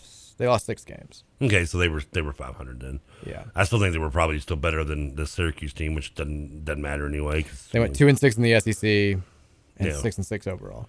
But it reminded me of that in that 08 Louisville team, by the way, they ended up going, they started 5-2. They beat South Florida, who was ranked, to get to 5-2. And people were like, hey, here we go, told you. And then they lost 5 in a row to end the season. And that was it. Huh. So similar to this year where we're gonna get our win against South Florida. People are like, it's back. Look, we looked good. We're gonna beat South Florida. Don't decently. think South Florida's gonna be ranked. And people are gonna be like, oh look, we got it together now. Evans is Heisman trophies back in the shelf, and Cunningham just put up 200 yards rushing. I told you he can do it. I don't think anybody's falling for that anymore. I think those days are gone. You may get some super, super optimistic fans who just want to believe that much, but we've done it too much for the last 3 years. Warning you people, 2 years. I told you when I first met you, I thought he reminded me of Ron Cooper. He took the talent that he had that was left over from Petrino, which was tons of talent, and he's milked it like Disney did Star Wars, and now we're sitting here looking at a dry cow in a 3-win season. We have both expressed our fears. I think we've been on the record for saying exactly how afraid we are of holding on to Scott Satterfield and what this season might wind up looking like if we did. And unfortunately, those fears are starting to be realized. It just, and again, to finish the point, that 08 loss to Kentucky, as embarrassing as it was to lose 27-2 to a rival that wasn't supposed to be that good, the big picture fear, that was a hot game too, is the bigger deal. The more gigantic picture about where not just the season is going, but where it feels like the program is going, that's what hurts even more than the final score itself. And certainly with Craig Thorpe, unfortunately, it was headed in that direction. I think with Satterfield, we'll find out. But there are reasons why the text line we have 83 texts that are unread, and they're all, I think, saying some various form of the same thing. Let's get you reading. I'm sorry, go on. You're fine. Texas says, we were so bad that Iowa would have ran it up on us in one evening. This team killed my love for football and my will to live. That made the skin contact during a Devil's threesome weird. Did he just to make an Iowa reference in there? Yeah, because Iowa, I don't know if you saw what they did. They scored 5 points. That's right. No, they scored 7 points without a touchdown. Yeah, it was all safeties. A field goal and 2 safeties. Yeah, I saw that. Yeah. Incredible. Who'd they beat? South Dakota. Is that it was? Okay. Yeah. Or South Dakota State. It was one of them, yeah, because North Dakota, I think, gave Nebraska all they wanted. They did. Yeah. But, I mean, that was it's the crowning achievement of the Kirk Ferentz era. That's peak Kirk Ferentz. I saw that, and I was like, that's got to be a typo on the ticker, right? 7-3 without a touchdown. When I thought it was 5-3, I think, on the ticker, I was like, no way. I'm watching at the time. I'm watching North Carolina and App State just go back and forth on the field, which was great. And here's the score at the bottom says Iowa's got 5. Except, and we'll get back to the U of L freaking out in a second. The only thing that sucks about the North Carolina, and I said this on Twitter, and I think most people watching the game agreed. It was the most exciting football game I've ever seen in my life with the least exciting announcer that I've ever heard. The guy acted like he was calling a 6-1 Reds-Pirates game in September. Nice. He's like, touchdown over the middle. I'm like, they've scored 40 bleeping points in the quarter. No. What are you doing? A little bit of inflection. Give me a little bit of excitement here. Gus Johnson. Good God. I'm not asking for Gus Johnson or anything, but at least, meet me halfway. What a weekend for ACC teams and extra points. I mean, North Carolina State beats East Carolina because they missed an extra point to tie and then missed a field goal late. App State loses to UNC because they missed 2 2-point conversions at the end of the game. And then Florida State beats LSU on a blocked extra point. Nobody makes you work for that 1 or 2 points after a score more than the ACC. I do love the under an LSU game when he's like, the tie game. Now, remember, they did block one earlier. Yeah. And it's like, as soon as he said, I'm like, they're going to block it. And by the way, the guy who blocked that extra point, Jared Jackson, transfer from Louisville. The Florida State quarterback who looked pretty damn good, Jordan Travis, transfer from Louisville. Do you think we chose poorly on that one between Cunningham and Travis? I was a big Jordan. You can go back and check the tapes. I was a big Jordan Travis guy when he was here. Now, is this like how you were or weren't a West fan? Well, no, I wasn't. These are all statements that can be found. You can go back and check the tape. Jordan Travis, I was kind of proven wrong. He hasn't been very good at Florida State up until now, but he looked good on Sunday night. He did. I mean, honestly, at least we got Devon Mortimer from them, though. That flip on signing day. So stuck on that, FSU. I thought he didn't make the team. He didn't. That's the joke, Trevor. I was like, wait a second. I could have sworn he's like kind of locked up or something. Jarvis Brownlee, too. Secondary looking great. Man. Text says, a colleague of mine knows Coach Brown. He's been telling me all offseason how Coach told him how bad the defense looks. I thought he was just messing around. Turns out they had a good idea if it was going to be like this. Man, the Brian Brown, somehow, and I'm not calling the texter out here, but somehow everybody over the weekend that has my phone number knew somebody who knew Brian Brown and had very insane thoughts about what took place. I mean, I've heard basically there was I've heard every rumor besides the defense got into an all-out brawl the night before the game. It's like they didn't even know what defense they were running when they walked on the field. Because I saw no fight in that defense on Saturday. Man, that's the one rumor I wouldn't believe if it was out there, which I have not heard. But everybody's like, I know Brian Brown, and he was saying this, and they were doing this, and I'm like, I don't even know what to believe. All I know is we sucked. I know Brian Brown too, and I knew not to have my hopes up for this team and this defense. I mean, you had a chance to make me look like a goober again, Brian, and you didn't. You made me look as smart as anyone's ever made me look. I haven't looked as smart since Adam changed my answers on the tests in 8th grade English and got me passed. It's some of the quotes I read from him today at the press conference. We're gonna get to it. I know. We're gonna get there. I'm not happy about it either. I mean, the man's gonna make me smoke a cigarette in the church. Okay. Texas Mike, how did you get Trevor to be that quiet for the start of the show? Is he okay? It was nice of Trevor. No, because I needed that. You get yours, I'll get mine. Yeah, we had our time. Yeah, well, we got rants. Don't worry, we got plenty of time to get them through. Texas says, I'm tired of this false hope that the coaching staff tends to give the fans. We've been bamboozled, and I'm tired of going to football games knowing this coaching staff isn't good enough to call a good game. I don't blame the kids. They're following what the coaches are giving them. The coaches have to go in order for this program to move forward. And on top of us losing the Bring Brom Home guys back. He is. He's out there. You knew he was going to be. Of course he was going to be. Why are you mad at the Bring Brom Home guy? I don't give the kids. Because here's the thing: you don't be mad at him. Be mad at the reason why he's here. I agree. It's not the source; it's the cause. Yes, thank you. I don't think you can just give the kids a free pass. Did the coaching staff have them ready to play for this game? Clearly not. No. Could they have played harder? You don't need the coaching staff in your ear and being the best motivators in the world to celebrate after a big play, which we didn't see any of. You don't need the coaching staff to be the best coaching staff in the world to be animated and into the game on the sidelines, which we were not. If these are, at some point, you're talking about 18 to, within the new rules, 18 to 26-year-old men. Mark Vess is 28, who, by the way, looked great. I take back my... the punter was our best... He was fantastic. He was our best weapon on offensive and defense this Saturday. He had a couple punts that pinned him back. He did.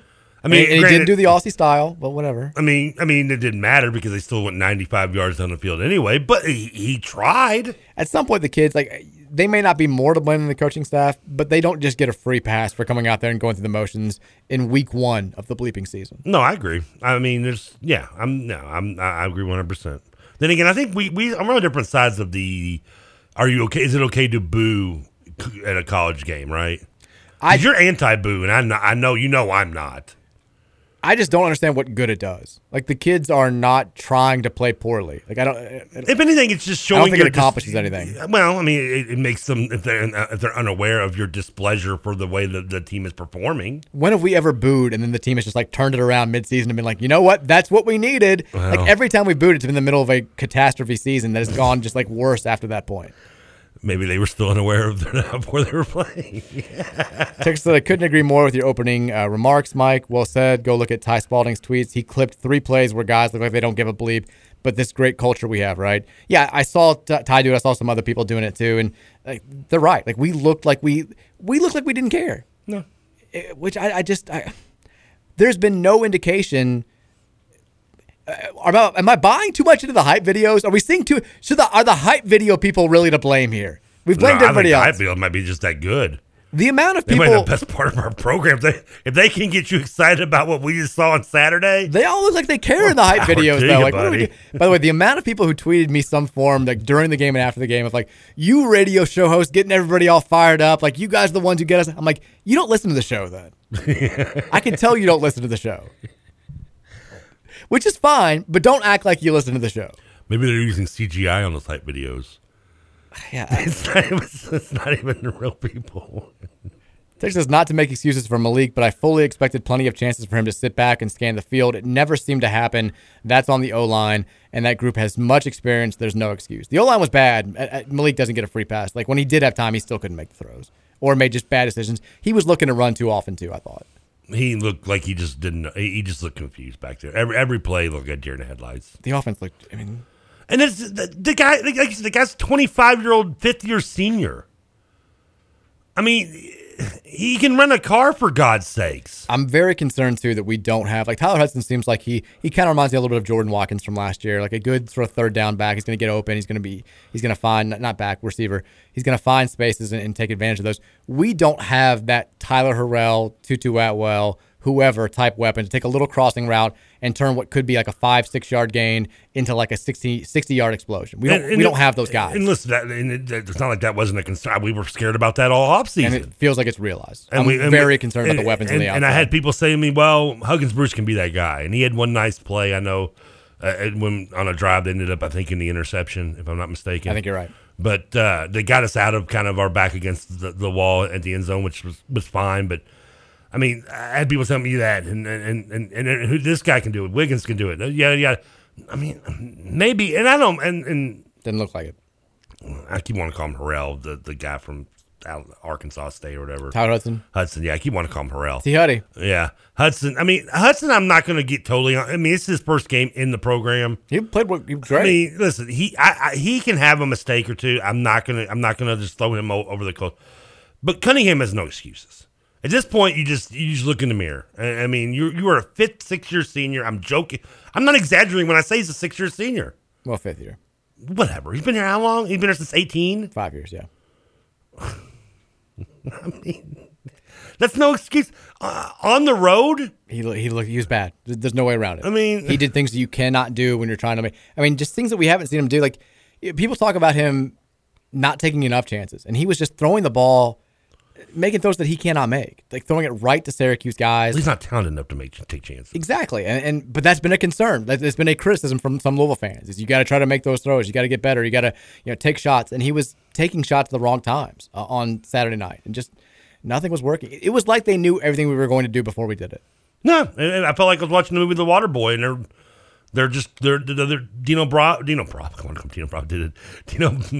was on the other end, just reading our offense from Idiot's Guide to Football Coaching, or just scouting, like tape from playing Again, he had 4 months to get ready for this game. It's like they looked at everything that we've done the last 3 years, and they're like, they probably won't do it, the exact same game plan, but we can at least be prepared for that. And then we're like, yeah, they're not going to check the tape. We're just going to do exactly what we've been doing the last 2 years. I mean, I'm sure we watched all the tape of Syracuse, and then we got in the game and realized... I'm not sure of anything at this point. No, they did, and then they got in the game and realized, oh, wait a minute. They have a different coordinator. They're not running the same stuff they did last year. Oops. We played the coordinator the last 2 years, too. We have film on Virginia. We did the wrong game film? Oh, we should have watched Syracuse, Virginia game film. My bad. Robert and I just owns us, I guess. That's the issue. Texas, one thing that bothered me outside of the on-field performance was Ben Satters was the only one noticeably showing energy on the U of L sideline. His presence has been dominant in the preseason hype videos, and that transition to the sidelines of week 1. Where is the juice from the rest of the staff? Does Sat understand or care that he's fighting for his P5 coaching job every day? I think he feels like he's got this recruiting class that's giving him an ultimatum: keep the coach or not. We're not coming. I guess, does he feel like that's a safety net for him or something? Because he does act like I've said this before, and I'm going to say it again. And maybe you think it's unfair. Maybe you think it's over the top. If it is, then the man can prove me wrong. It doesn't feel like Scott Satterfield likes being Louisville's head football coach. It doesn't. Wow. I don't think he's comfortable here. I feel like it's mutual at this point. I don't think he's never seemed to really embrace it. It seems like when he does go out and do things in the community, it feels almost forced. I don't think he likes dealing with the fan base. I don't think he likes dealing with the criticism. I don't think he thinks the criticism is fair. And the lack of enthusiasm on the sidelines, go to the press conference, and we're going to talk about that next segment. All due respect to the text line, we kind of move on a little bit. You can complain about this next. We have plenty of things to complain about today. It's just all text one day. After a performance like that, go to the press conference pissed off, yell a little bit. Come as close to cussing as you will allow yourself to come. Like, show us that you have some pride, that you want to be here. I haven't seen it for the last 3 years. Give me halftime John L. Michigan State, Ohio State. Give me something. Give me the coaches are screwing it up. It just everything like just being so, well, we're doing this and we're doing that. It just leads me to believe, whether it's true or not, that you just don't really care that much. I felt that way now for 2.5 years. Well, clearly he doesn't. Otherwise, he would have gotten rid of Brown a year ago. And I'll say that too. This was the same exact thing that I said when it was announced back in February that the coaching staff was saying the same and Brian Brown was coming back. If the defense is as bad as it's been, and we find that out beyond any shadow of a doubt, like 6 games into the season, do you blame Brian Brown? Of course. Like it's his defense. He hasn't shown improvement. But you have to blame Scott Satterfield for that. He's the head coach. He's not the offensive coordinator. He's the head coach. He's in charge of every facet of the game. It's his call to bring Brian Brown back in the face of some serious evidence that would say you should not give this guy a 4th chance. He made that choice. He stuck his neck out. He kept his boy around for year 4. If it goes poorly for the entire year, that's on the head coach. That's on Scott Satterfield. He gets the blame for that. You don't just get to sacrifice him in the middle of the season or at the end of the year and say, well, he wasn't getting it done. Now we're going to be better. That's your call. It all comes back to you. It all falls on your head when things are going poorly, and things have gone poorly now for 2 years and 1 game. That's my piece. I'm still just worried he held on to him just so he could use him as the scapegoat and get that extra year. Which if he is, I just said it, will not play with me and should not play with anybody in the fan base. Should not play. Texas is pretty sure 5 of the first 6 drives had a false start or a holding penalty that put us at first and second and more than 10. For an offense built around the run game and getting short, consistent chunks of yardage, that just can't happen. No. You're exactly right. 100% can't happen. We got a false start in that first drive, and it killed the entire drive.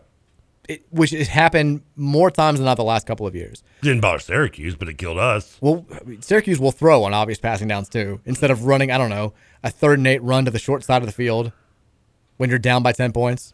Which made me want to die.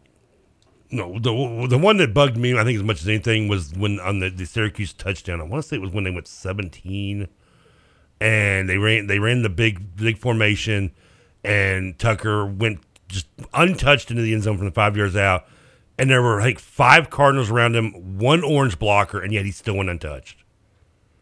Like I had to rewind it and over watching the slow motion. Because the physics of him being able to get that far without being touched, with that many cards around, just baffled me. Don't get me wrong, we had some busted plays. And the touchdown that put them up 31-7 or 24 was the touchdown pass to the dude who was wide open. Like, we had just some straight busts. But it was jarring how many times we had guys in position, multiple guys, in position to make a play, and they just didn't. Like Keith pointed out the screenshot of the Sean Tucker the screen pass for the touchdown. We got two guys right there. It's 2-on-1. They got one blocker, Tucker with the ball in his hands, and we've got two tacklers right there to make a play. Like, that's not scheme. That's just dudes not getting it done. Monty Montgomery flies by him, barely gets a hand on him. Whoever the other guy is, I think it was Yaya Diaby, gets blocked effectively, and then Tucker's gone. Like, if you got to have this first time of the season, we're going to say it. You got to make shots in basketball, got to make plays in football. At some point, you got to make plays. We made no plays. No plays. None. Zero. Texture says Satterfield wants to blame penalties. Syracuse had 18 compared to 7. Several false starts. It sure didn't seem to hold them back. Yeah, I get that Satterfield's mad about the penalties and the lack of offensive possessions in the first half. At some point, you got to stop talking about it. At some point, you just got to say it's not good enough on any front. Like, we're sorry. Like, grovel to us a little. Show us that you care a little bit. Show us that you're pissed off a little bit. Not just, well, some not so cool stuff happened, but it's going to be fine. They're practicing hard. I love it. He wants to complain. We had 4 possessions in the first half. Why? You want to know why you only had 4 possessions in the first half? They don't flip the coin to decide who gets the ball every time. You want to know why? Because our defense can't get anybody off the field. They're just inching their way and having their way on and eating up clock. That's why you get 4 possessions in the first half on offense. Yeah. Because the guy you kept as defensive coordinator who should have been fired at this time a year ago, had no business even being the DC last year, still here. There's Andrea Adelson and Pete Futak are real gurus. No one from Louisville, pundits or fans, knew anything about this team, period. We all were giving them grief for saying we would lose to Syracuse. I was stunned into silence on Saturday night. You should have both of them on this week and figure out what they saw that no person from the Louisville side saw. Awful. I mean, I love how everybody on Twitter's taking shots at Lee Corso. I mean, he was right. The only guy big say. Clearly, he's the least insane of all of them. Yeah. I mean, Andrea also, too, if you're going to give her credit for saying she was worried about us losing to Syracuse, also picked us to finish 3rd in the Atlantic and said we're going to be the biggest, most underrated team in the ACC. So, who's really smiling is Dan Mullen. Dan Mullen's like, I told you guys. Did he pick against us? He picked us last in the Atlantic. Oh, yeah. And Louisville fans went nuts. And Dan Mullen's like, I know something about football. It's like, well, not from coaching, but hey, he beat Tim Tebow. He did. Texas, what does Sat have on the university to keep Brian Brown on staff? No intensity, no passion, and no players have no idea how to tackle. I mean, I just assumed just Sat and Brown. I mean, they've been together for like a decade or something since App State. Yeah. So it's just his. I mean, he's just going to be loyal, and he's going to take everyone down with him. All right, let's take a break. When we come back, we'll play some of the clips from the Scott Satterfield, Lance Taylor, Brian Brown press conference, and that will surely fan the flames a little bit. Just if you weren't pissed off enough already, we're going to make you even more pissed off. We'll talk about the presser from today. That's coming up next here on the Mike Rutherford Show on 1450 and 96.1, The Big X.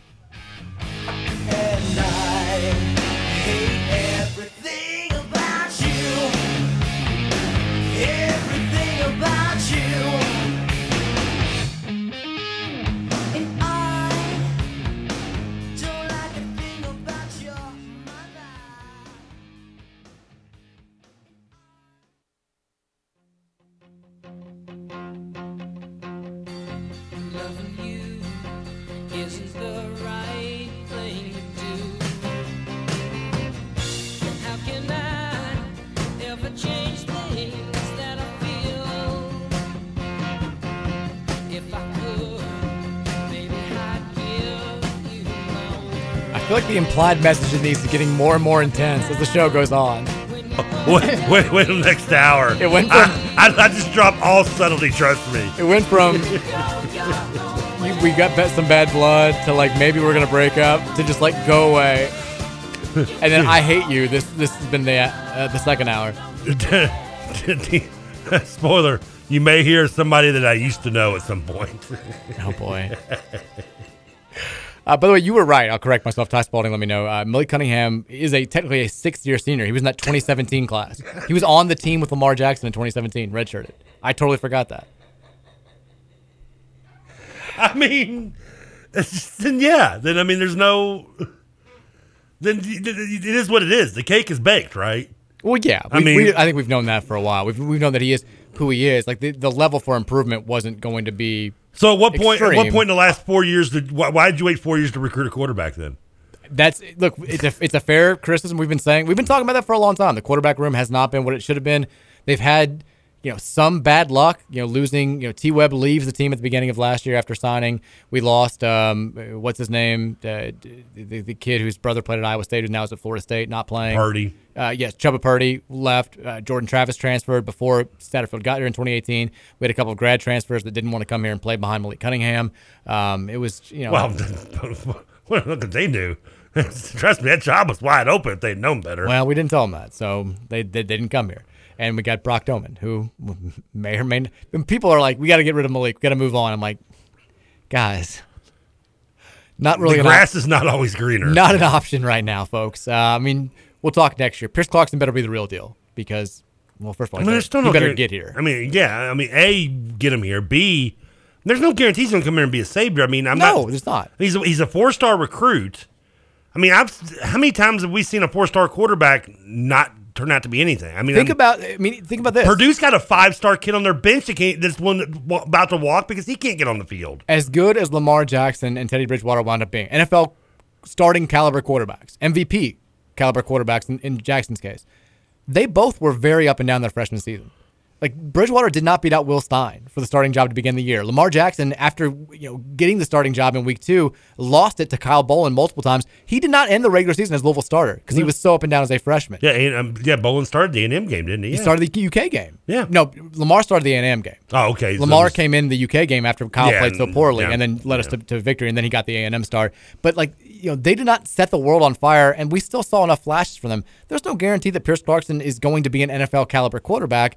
And so to expect him to be like a rock-solid presence right off the bat as a true freshman, I think is expecting a lot. I think the little fans, are putting like Arch Manning type we are a little bit. And he's and maybe you go in the grad transfer market and you bring in a 1-year guy. But he's a 4-star. You can name as many 4-stars who – remember what was we talked about the other day where Kentucky got 2 of them in the one class, neither of them panned out? It happens a lot. It happens more often than it doesn't.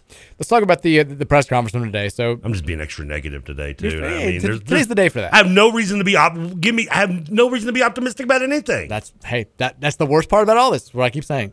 So we finally heard from Scott Satterfield, Brian Brown, and Lance Taylor today during their, pre-UCF press conference, even though nobody really wanted to talk about UCF. They just wanted to talk about Syracuse.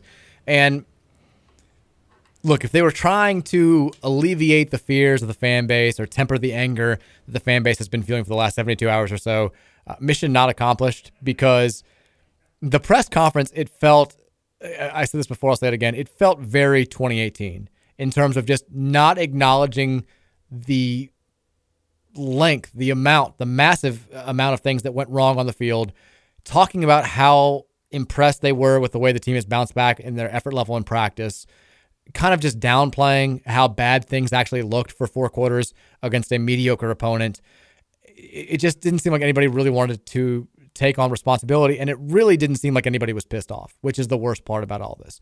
So we'll start here. Scott Satterfield. Should we go in order the way you sent them? Go in the order the way that I sent them. The first, this is Scott Satterfield talking about the Syracuse game, the effort level, the perception that his team didn't match the intensity of the Orange, and him not really, I think, denying any of that. We got to match more energy. I thought they came out with a lot of energy. Syracuse did, and that crowd was electric in there. Whoever was at that game, it was loud and electric, and then they got some good things going too for them, and so it just made that a little bit more. And I think for us, we got to have some good stuff happen to us early in this game to try to keep their crowd out of it, because we know it'll be loud there. But I do know we have to match the intensity and the energy and the physicality of the football game. You just can't show up and go out there and think you're going to go play well in a football game to this day and age. Anybody will beat you. Anybody. And you got to bring that intensity, then match that whoever you're playing, but bring it every single time. So no, I was disappointed in that last week. We got to bring it. We got to have it. We got to have that every time we're on the field. So, hopefully we learned that last week. Here's a different idea. Instead of we have to match the intensity of Syracuse, we got to match the intensity of. How about we bring our own intensity? How about we're the team who our opponent has to match our intensity level? How about we're Louisville? We're going to do things our way. We're going to bring our own focus. We're going to bring our own effort level. Nobody's going to outplay us. Nobody's going to be more prepared. Nobody's going to be more intense than we are. And if they can't match our intensity level, then so be it. But the best they can do is match it because nobody's going to exceed it. Him just admitting that Syracuse was playing, and Malik Cunningham said the same thing after the game. Like, they looked like they wanted it more. They played harder than we did. They had more effort. They were hungrier than we were. How? It's week 1. You've had 8 months to look forward to this moment. Every team's energy level and whatever, when the kickoff happens, should be 100.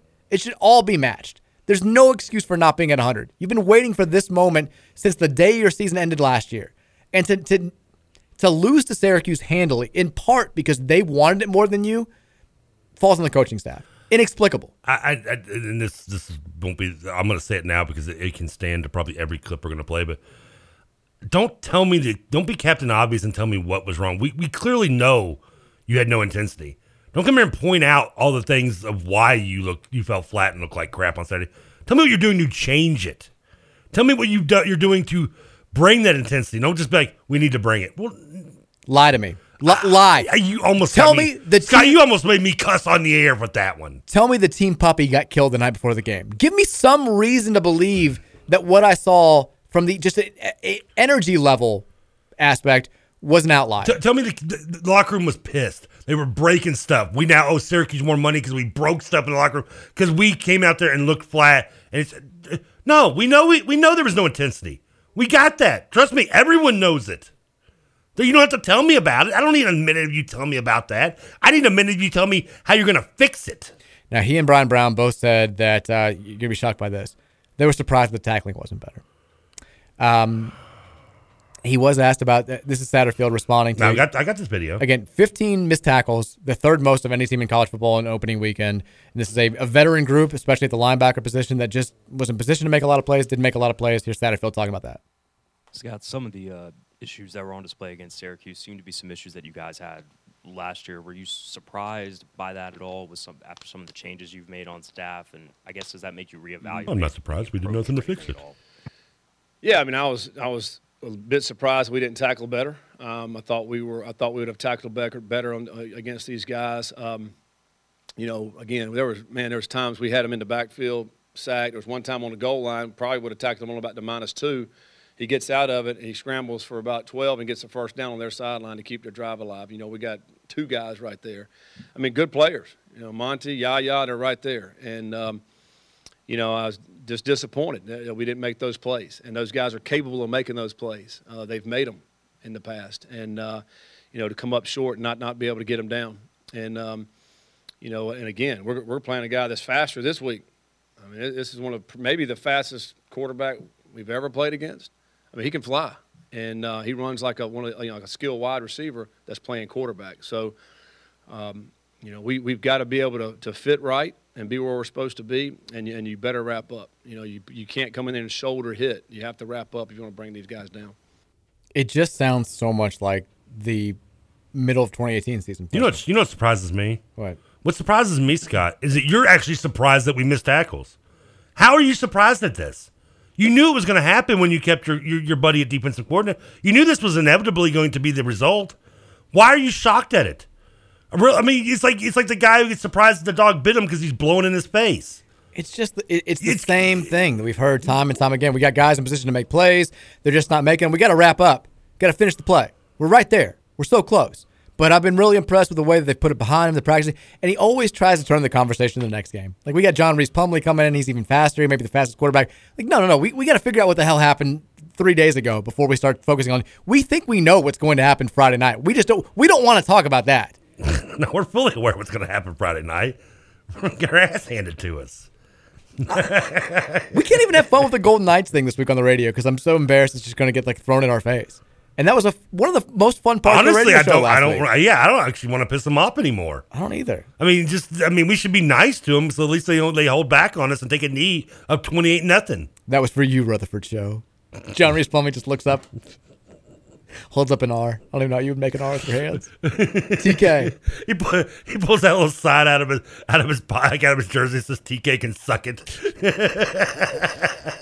The last clip that I wanted to play, this is actually Lance Taylor. Lance Taylor got asked. Do we not have the Brian Brown saying the quotes that make me want to pull a little hair left out of my head? You can play them if you want. I mean, I don't even want to think about them, but I'll let you read them, play it, whatever.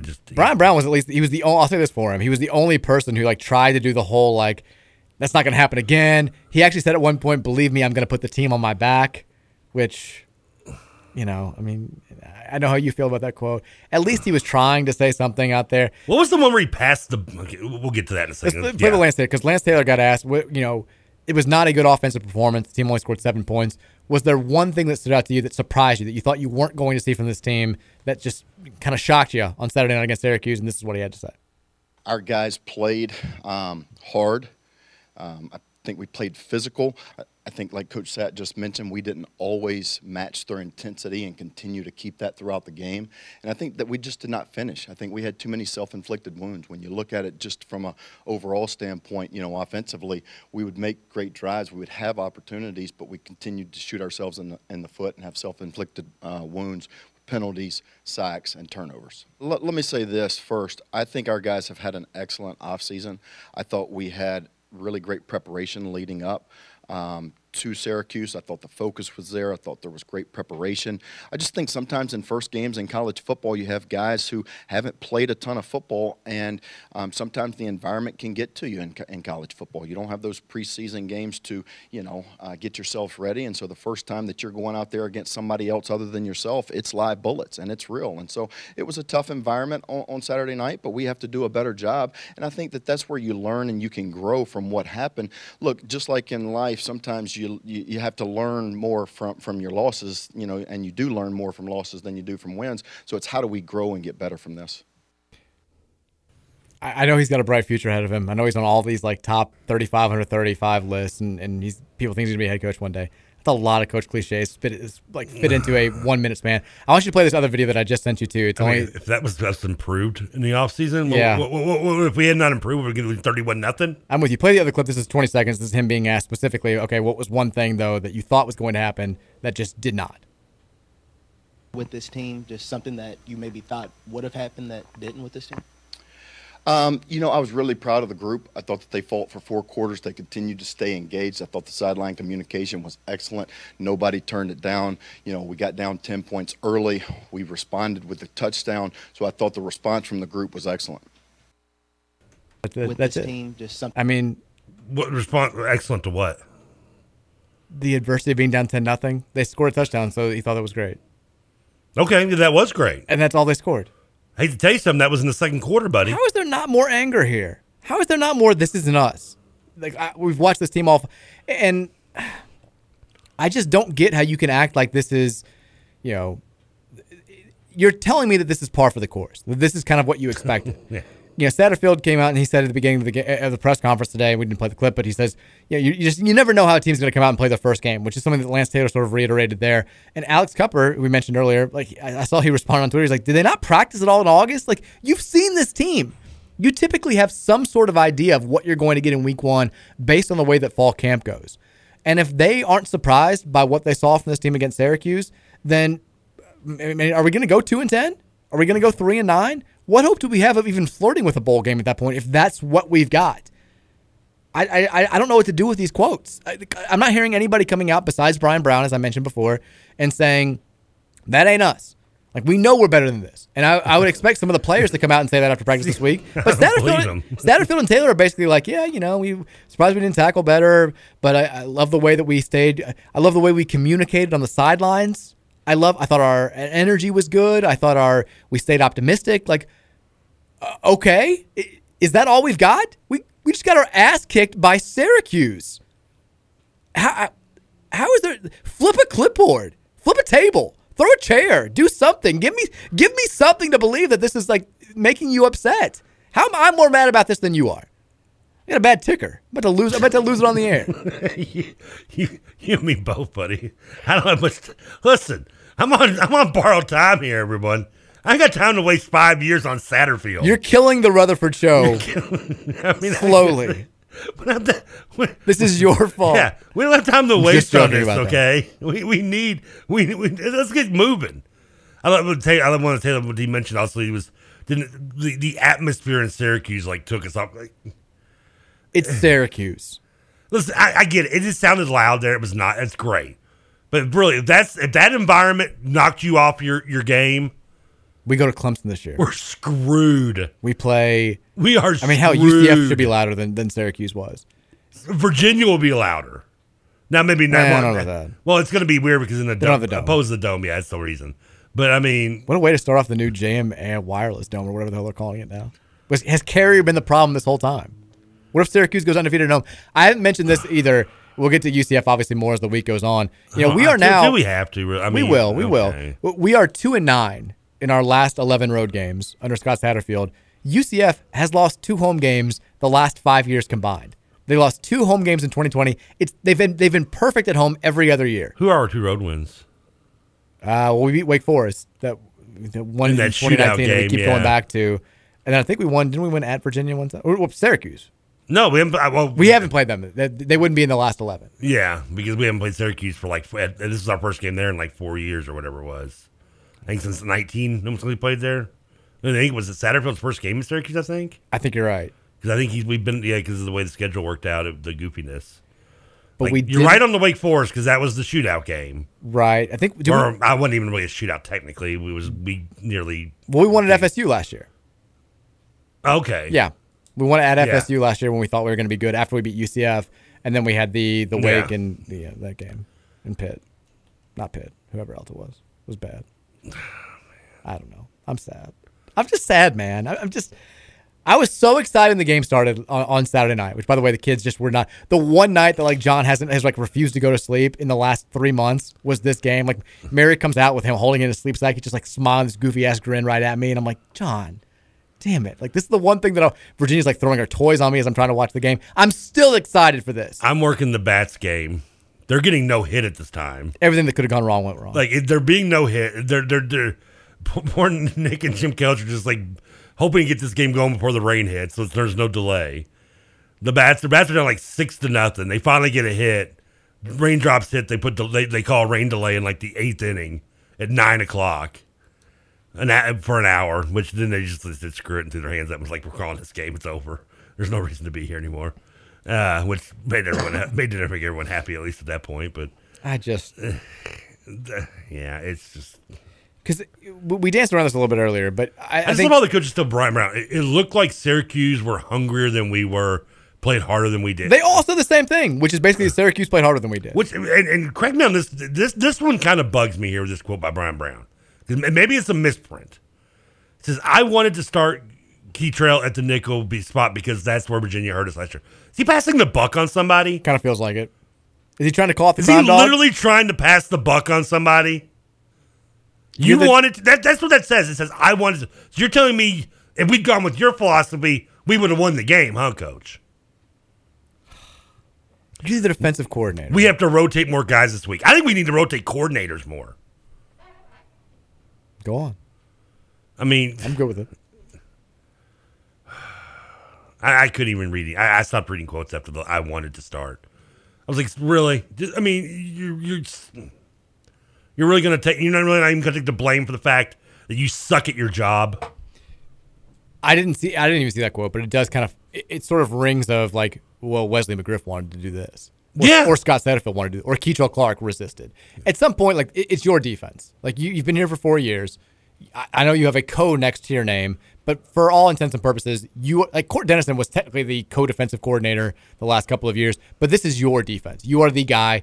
When Scott said there's a reason why you're the one answering questions today and Wesley McGriff's not. That's a very good point. This is your squad. The buck stops with you. When the defense doesn't get it done, it's on your ass to fix it. I don't want to hear I wanted to do this, I want to do that. Do it. It's on That's you. why I hope that was a misprint or something, but I don't think it was. Do you want to hear a quick, since we're up against the end of the break here, do you want to hear a quick non-Louisville fact that's going to make you happy? I want anything that's going to make me happy. I don't know if you saw that. I retweeted this earlier. Other than Arby's, which I'm getting after the show. Okay. I like that. Because I didn't have time to get thrown away. In the 12 years before King of the Hill started airing. Which I was watching King of the Hill this weekend. You rewatched the whole series back a few months ago. Yeah, I did. One of your off-season projects. I love King of the Hill. In the 12 years before the King of the Hill started airing, Texas football was just 77-60-2 for a win percentage of 56.2%. In the 12 years since King of the Hill went off the air, Texas football has gone 83-71, winning percentage of 53.9%. During the 12-year run where King of the Hill was on the air, Texas football went 128-27 for a winning percentage of 82.6, and they won a national title. clearly King of the Hill is the only thing that made Texas football great again. That's it. Okay, well, here's what sucks is there is actually a show based in Louisville, which is awful, and we sucked during its run. Well, it's not on the air anymore. No, it got renewed for another season. I thought it got canceled again. No, they actually renewed it for a 4th season.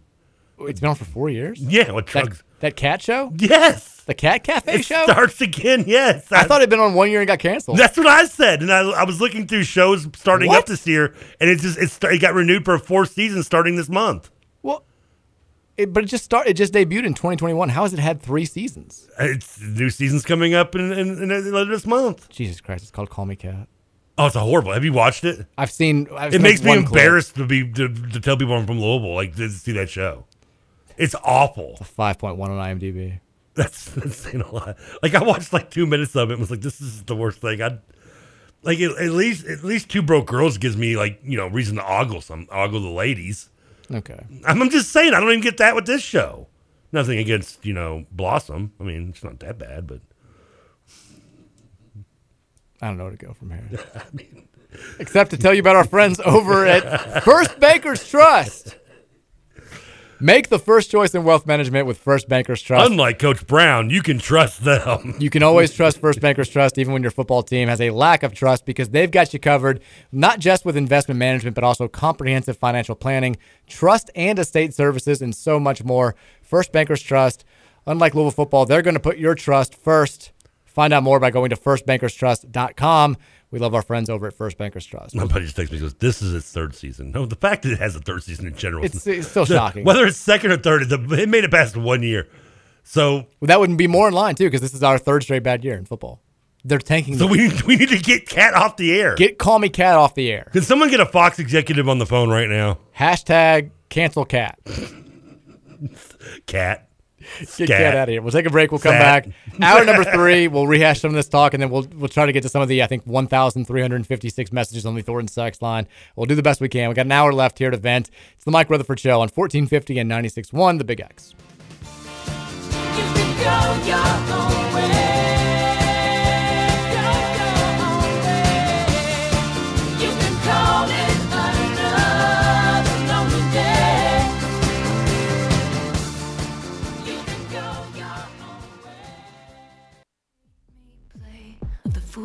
No, I don't like you. I don't like your perfect crime. How you laugh when you lie. You said the gun was mine. Isn't cool. No, I don't like you. But I got smarter, I got harder in the nick of time. Honey, now I've got to ask, how did you find this song? Because I know you don't just know this song by heart. Did you just Google search songs about not liking people? Well, no, because actually I did know this song. You did? I remember when it came out, yeah. But I mean, I was like, okay, I want songs about like breakups and dumping someone, and if you're making, yeah, and who does it better than Taylor Swift? Yeah, this is the second Taylor Swift song you've done. She's got 6 albums about breaking up, and the guy, at some point, I just want to be like, you got to have a new life experience, sweetheart. I mean, there's the first 4 albums of her career are how the boy mistreated her and he didn't love her and she dumped him or he dumped her. It's like, dude, buy a dog or something. It's a blazing 2009 hot take there from you. I'm just saying. Well done. The bad blood started off on the right note. That was a perfect use after the first segment. It was nice because basically that song is saying, you made it awkward. You didn't have to, which is what we've been saying the entire last 8 months and how I led the show off today. And now we're here going look what you're making us do. Look what you've done to us. I mean, it's not cool at all, man. Didn't have to be this way. I said it to start the show. I'll say it to start the 5 o'clock hour. This is my last Taylor Swift, though. I went with 2. Sorry. Was I not clear enough? Do I blame myself? I feel like a disappointed parent. You have to look inward a little bit. Could I have voiced the message any less straightforward? Would that have been more effective? Because look, we've done the trope. We did it for 8 straight months. We told Scott exactly what he could not do. Yeah. And it was like he went and then he did it tenfold. We didn't say don't get blown out by Syracuse. We said you can't lose. You can't lose. You can win by 3 points. Nobody's going to be thrilled, but you just cannot lose this game. Just don't lose the game. And then he goes and he loses it by 24. It's like the kid that you no tell, life. you tell the kid, you can't smoke cigarettes, and so they just go and shoot up heroin. Like, well, you really can't do that. We thought that went without saying. We were trying to. We didn't even know that was on the table. I'm rubbing off on you in analogies, by the way. Well, I'm just saying, it's like we didn't even know that possibility was on the table. Where'd you even get that? Who are you hanging out with? Where'd you find the heroin? We need some serious help now, more than we thought. So we thought cigarettes were an issue. Clearly, we should have been better parents. And you start blaming yourself a little bit. That's kind of where I am right now. Think of a better way to just sum up that game right there. We begged you just not to smoke cigarettes, and what you did, you came home with a needle in your arm. You came home with a needle in your arm. I mean, seriously. I'm not going to totally just like redo the monologue from the beginning of the show. Like, you're pissed, I'm pissed, everybody's pissed. We know how we feel. It's just so damn disappointing to spend. I don't think it cheered me up as our own anger. Well, here's the biggest issue for me, outside of just like the lack of hope that we have moving forward with the season, I think, which you can help that a little bit by beating UCF, but it's not going to fix things the way that last year's UCF win temporarily fixed things. Because if you go down there and you beat what should be a pretty good UCF team, and you play with great energy level, and the offense is out there making plays, the defense is flying around, Malik Cunningham looks fantastic. Yeah, I'm going to be more happy than if they go down there and they get their brains beat in. But I'm also going to be even more pissed about the Syracuse game than I am right now. Because there becomes even less of an excuse for coming out and laying an egg on opening week. And now if you win 3 or 4 games in a row, then yeah, we're going to be back on board. But that's a big ask at this point. Plus, at that point, you're just talking about Band-Aids on broken arms. I mean, you're just teasing us. Because we know you're not going to beat it consistently. I mean, there's no way. Sure doesn't feel like it. And if you do think that, then you're just, I mean, I don't know what to tell you. You're just naive. I mean, they've done nothing in 4 years to show you that he will consistently keep this team playing well. He'll give you a flat. He's the one that cheats on you and then brings you flowers, and you're like, oh, okay, you know what? You brought me flowers. And by the time you come out of the kitchen, why do they stay, Trevor? Why do they stay? I mean, hell, by the time we come out of the kitchen with the flowers in the vase, he's already banging your sister. Yeah, right there. Yeah, in the living room on the counter. People don't change. And you're like, can you move over so I can put the flowers there, honey? After the Air Force game, we came on the radio, and the mood was similar to what we have right now. And my big thing was, he now has, I guess not after the Air Force game, but after the decision was made to keep Scott Satterfield and the Jeff Brom flirtation, Jeff got ghosted and all that happened. My thing was, he's got an 8-month span ahead of him that is unwinnable. You can't win the fan base now. You can't bring them back from the place where they are after this loss to UK and after this bowl game loss to Air Force. Now, I didn't know that having the best recruiting class in the history of the program was on the table, that getting guys like Reuben Owens and Pierce Clarkson and all these other guys was possible. And the last 8 months have been such an unexpected, pleasant surprise. Like watching the Reuben Owens highlights. I don't know if you saw what he did Friday night. The guy looks unbelievable. He's the guy that you dream about bringing into your program. Yeah. And in order to keep dreaming those dreams of not just having these kids playing in the red and black, but also being able to do something magical with them, flirt with the playoff, take them to the playoff when it expands in a few years, or go to a New Year's Six game, start beating Kentucky with regularity again, be right there with Clemson in the Atlantic Division. In order for that to happen, you have to at least be good with the team that you have right now, and we looked anything but good on Saturday. And it just calls into doubt all of that stuff, all the things that made us happy for the last 8 months, the allure of potentially a better season this year where they make those few plays and they go from a 5-7, 6-6 team to an 8-4, 9-3 team because they made the 1 or 2 plays they weren't able to make in 2020 or 2021. And then who we could be 3 or 4 years down the line when we get this recruiting class in as sophomores, juniors, and seniors, all of it just gets just crapped on because you went up to Syracuse and you couldn't even be competitive with the team that's picked to finish last in your own division and that you have owned since you joined the ACC. The one team that you've owned since joining the ACC in 2014, you couldn't even stay within shouting distance of them. You crapped on the whole thing. The one thing that you could not do, you did, and now here we are, and people are pissed, deservedly so, because not just do we lack hope for the next 3 months, we're now in very uncertain waters for the whole program moving forward. If this is going to wind up being a 4-8 season, you cannot keep this staff. And then that means you're probably not going to keep that recruiting class. So maybe not all of them, but I mean, probably not.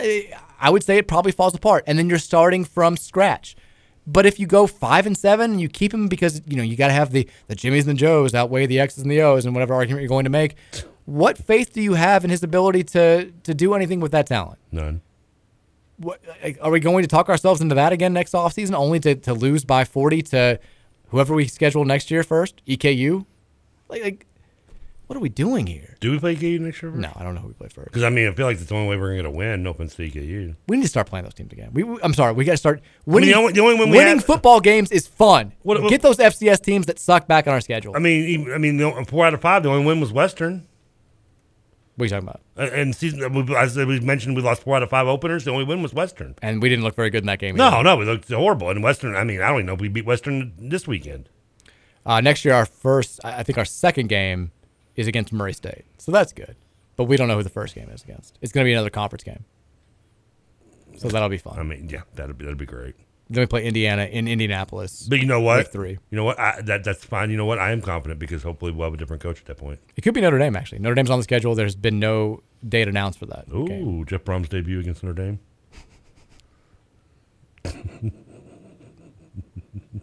Did you see The Athletic? They dove fully deep into that storyline. Matt Fortuna, who writes for The Athletic now, used to write for ESPN. He had biggest storylines from week 1 in college football. And number 3 was keep an eye on Louisville and Purdue. Really? He had this whole thing about, and I like hearing the national voices talk about Scott Satterfield because when you hear the voices from the ACC media coverage, it's all overly sympathetic for Satterfield. Like you hear people, they're all just like, he shouldn't have taken that job. It's such a mess down there. Oh, he hasn't helped. They listen to rap music down there. They've got a culture. They have the strippers.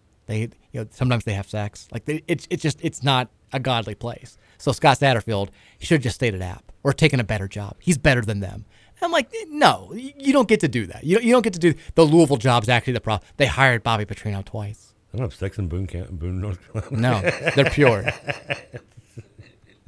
The storks are busy down there. That's how it works. But they do. But national people will look at this objectively and say, Scott Satterfield, for whatever reason, it's not working. And Matt Fortuna wrote this. He said, keep an eye on Louisville.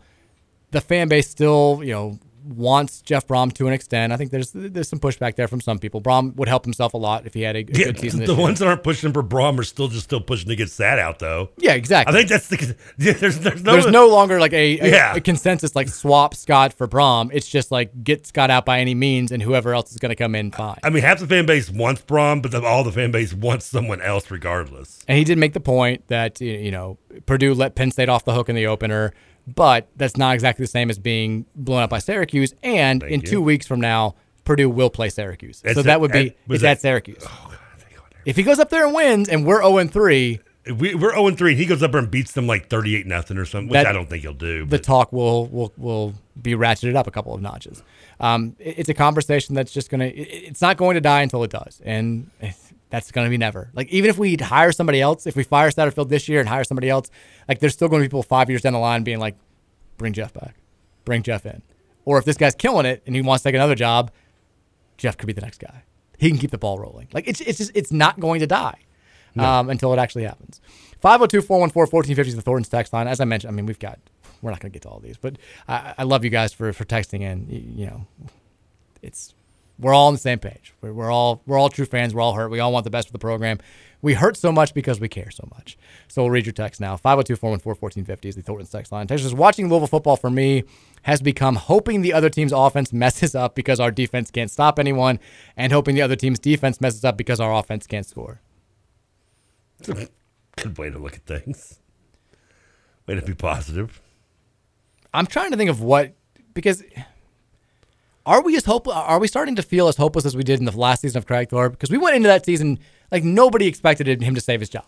We all thought it was over. Like, right, we're like, he kept his job for one more year, but there was no reason for optimism. Louisville, at least like nationally, the over-under was set above 6 wins. Most people expected this Louisville team to win, to at least be a bowl team. There's some U of L fans that have said they can win 8-9 games. Like, I still feel like we're not there yet, but we're starting to feel as hopeless as we did kind of like in that middle portion of Craig Thorpe. There shouldn't have been any hope going. I think the recruiting over the offseason and just the fact that, offensively, this team has been productive, but it's just limited. And the fact is that you can't make mistakes, and when you have a less than average quarterback under center, which is what we do, this offense doesn't. You can't overcome that. And the fact that, and then you pair that with the fact the defense just blows. I mean, I didn't know it's possible to suck and blow at the same time, but they found a way. They're not good. I mean, it's just no. There shouldn't have been any positives going into the season thinking we were going to get 6 wins or 7 wins. Was just having hope. We were Andy Dufresne having hope, but that wasn't. But instead, Louisville we should have fans. been Brooks. But that wasn't Louisville. but like I'm saying, like everybody nationally thought Louisville in Craig Thorpe's last year was going to be like a 4-8 team, and they were. Vegas set the over/under at 5.5 originally for this Louisville team. It moved it up to 6.5 when the bets came in. Most people nationally think Louisville was going to be a 7-5 team. Some people said 6-6. Some people said 8-4. But there was no like besides Dan Mullen, who apparently prophetic. Besides Dan Mullen, there was nobody who was like, this team's just going to suck out loud. So it feels a little bit different than the Craig Thorpe era. The other big difference is those first 2 Craig Thorpe teams. The first one, they were outscoring everybody. The second one, when they lost bad. Louisville, outside of the UK and Ole Miss games under Scott Satterfield, has been competitive. Like I said, you've talked yourself into the whole like, well, play here, play there. They just can't make that one play. The difference between Saturday night's game that was so different than what we've experienced in other conference games is we just got our asses kicked by a team that we were supposed to beat. Like that's new. When we've been in these games where the point spread is like 4-5 in either direction, they've almost always been like one possession games or games where we've had a lead in the fourth quarter and had a chance to win. We were never in this one. And I think that's what has every Louisville fan just so, 1, pissed off, and 2, so down about the entire season. If they can't be competitive with Syracuse, then how are we even going to have a chance to make those 1 or 2 plays? Like Jason Riley from WDRB tweeted, he's like, well, I guess we finally solved our problem of not being able to make 1 or 2 plays in a one-score game. Just get blown out by the Syracuse of the world. I mean, wasn't this Syracuse the game when we going in all offseason, we talked about there was 3 games that you don't expect to win, 3 games you expect to win, yes. And the rest are toss-ups. And if we can go 50-50 in a toss-ups, which is the definition of a toss-up anyway, then we could get 6 wins. Right. Well, Syracuse was one of those games we should win, right? You thought that was the most winnable and ACC instead, game. we got our ass kicked. Not even close. Where do we go from here? Yeah, I mean, did anybody know what James Madison did this weekend? Oh, they look good. They blew out Middle Tennessee State. You're kidding me. Like hammered them. Their first FBS game. They're going to beat us. Hell. If the team is like, if we have like 1 or 2 wins that late in the season, they may have quit by the they're going to beat us early November. We're going to lose to James Madison. James Madison. The final score was 44-7. They beat Middle Tennessee. I mean, we're going to lose James Madison. Quincy Adams is going to kick our butt. I mean, it doesn't matter. Get Grover Cleveland out here. Grover Cleveland. We can't beat W. Why do you have to make it weird? Texas, my game notes when I was writing this in real time. 1, Syracuse's players are dropping like flies and committing penalties every other play, and we still suck. 2, our wide receivers seem more comfortable in the pocket. 3, God has forsaken us. I mean, the fact that all those penalties still beat us so badly. Just 18 penalties. I mean, that's just a slap in the face. Texas, it's a cheesy expression, but it just fits with how I feel about U of athletics. I'm sick and tired of being sick and tired. Woke up feeling cheesy, coach. I do think there's some. Help it. I think there's some like sort of accumulation factor here, where it's not just about this one game. It's about how mediocre to below mediocre we've been in both football and men's basketball since since like the second basketball scandal started in late 2017. Like, we're waiting for something to. It felt like the good times were going to roll. Remember how mad we were about like the 2017 defense with Lamar Jackson just not being good enough and us only winning 8 games? Like, we'd kill for those days again. The 2017 basketball team, they were a 2 seed, but they got beat in the second round. We'd kill to just be in the tournament at this point. That's sad. Who knew like that? Like, we had no idea the ton of bricks that we were about to get hit with repeatedly. And it's not just one time. It's over and over and over again. I mean, we haven't won 10 games in football since Charlie Strong left. Even with Lamar, even with a Heisman Trophy winner and all that talent that we had in Petrino 2.0 those first few years, we never got to 10 wins. We've won 1 NCAA tournament game since our Elite Eight trip in 2015. we still, as good as we've been in the other sports, we still haven't, quote unquote, got over the hump and won a national title in women's basketball or baseball. Volleyball team got beat in the Final Four, and don't get me wrong, that was a magical run. But when it comes down to is men's basketball and football that carry the flag for just about every major college program, have been not just not good enough, but have been so repeatedly disappointing and so just, letting us down with every change that we thought was going to bring us back to the glory days or get us in the right direction. And the issue right now is there's no guarantee, there's no tangible piece of evidence that we're headed in the right direction with either program. Kenny Payne coming around is, don't get me wrong, you give him the benefit of the doubt, but let's be real, like the recruiting, the transfer stuff didn't go as well as we wanted it to during the offseason. We don't have commitments from DJ Wagner and all these 2023 kids that we thought we might. That could still happen. We can give that time. But in this moment right now, there's no guarantee that we're going to get out from underneath this rock in either football or men's basketball. And I think that adds to the frustration and the anger that every U of L fan is feeling right now. Well, at least with a new basketball coach, you can have, whether you consider it blind or not, optimism that there will be some turnaround in basketball. Sure. In football, there is none. We're just looking at another year of just of tapping out. I mean, God, it feels like it. You're reading all those stats. I mean, good Lord. I mean, Kobe can screw it. There's a reason for depression and mental health right there. Is the fact that Louisville hadn't done crap in 8 years. Yeah. Text says, hey, Mike, very disappointed with the team's performance against Syracuse. Is it just me, or does this feel eerily similar to the final offseason of the Chris Mack tenure, bringing in a coordinator in the offseason to supposedly help with the offense, losing to opponents we rarely do, like DePaul? Not much emotion from the team, as you mentioned earlier. Deja vu all over again. No, because I'll give Mack his credit. Mack, despite whether he wants to or not, at least fired his assistants. Satterfield didn't even do that. He just brought in guys to hang out with them, I guess. Show them what to do, maybe. It does feel like, I feel like a lot of the things that we've said on today's show reminded me of the way that we talked in November about last year's basketball team. How can you not play with more energy? Well, that's true, yeah. Remember Mike Pegues? He had the viral clip of him being like, you guys have Louisville across your bleeping chest, and you're getting outplayed by Navy. You're getting outplayed by, Furman. You're getting outplayed like all these people. They want it more than you do. What's going on? And we definitely spotted that before the wheels fully fell off in December. You and I definitely talked about that on November show. Now, you can make the case that the wheels have already fallen off here because you lose 31-7 to Syracuse. It's not like a lackluster performance against Detroit Mercy in basketball. It's a big thing that you have to face head on, but the complaints are the same. We had all offseason to right the wrongs of last year. The things that were bad last year looked just as bad, if not worse, on Saturday, and the things that were good last year were non-existent. The effort level was atrocious. You got outplayed, out-energied, out-everythinged by Syracuse of all teams, and your coaching staff doesn't seem to be particularly pissed about that. The vibe does feel a little bit similar. Texas, if we'd gotten blown out by somebody other than Syracuse, would we still be this depressed? No, we'd be pissed. But I was thinking about how the show after you were gone, I did the show after the Ole Miss game last year by myself, and it was I was just as mad. I was ranting just as mad. We ended up losing that game by fewer points on a neutral field to a top 25 Ole Miss team than we lost to Syracuse, a team that is in everybody's bottom 10 rankings. Yeah, I was gonna say at least in maybe I know I was. Some were more optimistic than I was. I had no expectations of winning that Ole Miss game, but that was the case. You didn't go in expecting to win that game. I mean, I guess some maybe we were 10-point underdogs. Some possibly did. If you did, and you're kind of a butt slapper fan, that's fine. Be my guest. How you're finding a way to butt slap now is I'd love to know because no way it's not. Yeah, that's a miracle in its own way. But this game was no one expected us to. Yeah, we weren't supposed to lose. I mean, we were the line was going up on a daily basis. It was up to 6 by the time we almost got to kickoff. Everybody thought the same thing we did, which is Syracuse bringing back pretty much everybody from last year's team, which was not good, that we blew out. We got a lot of the same guys back. What's different?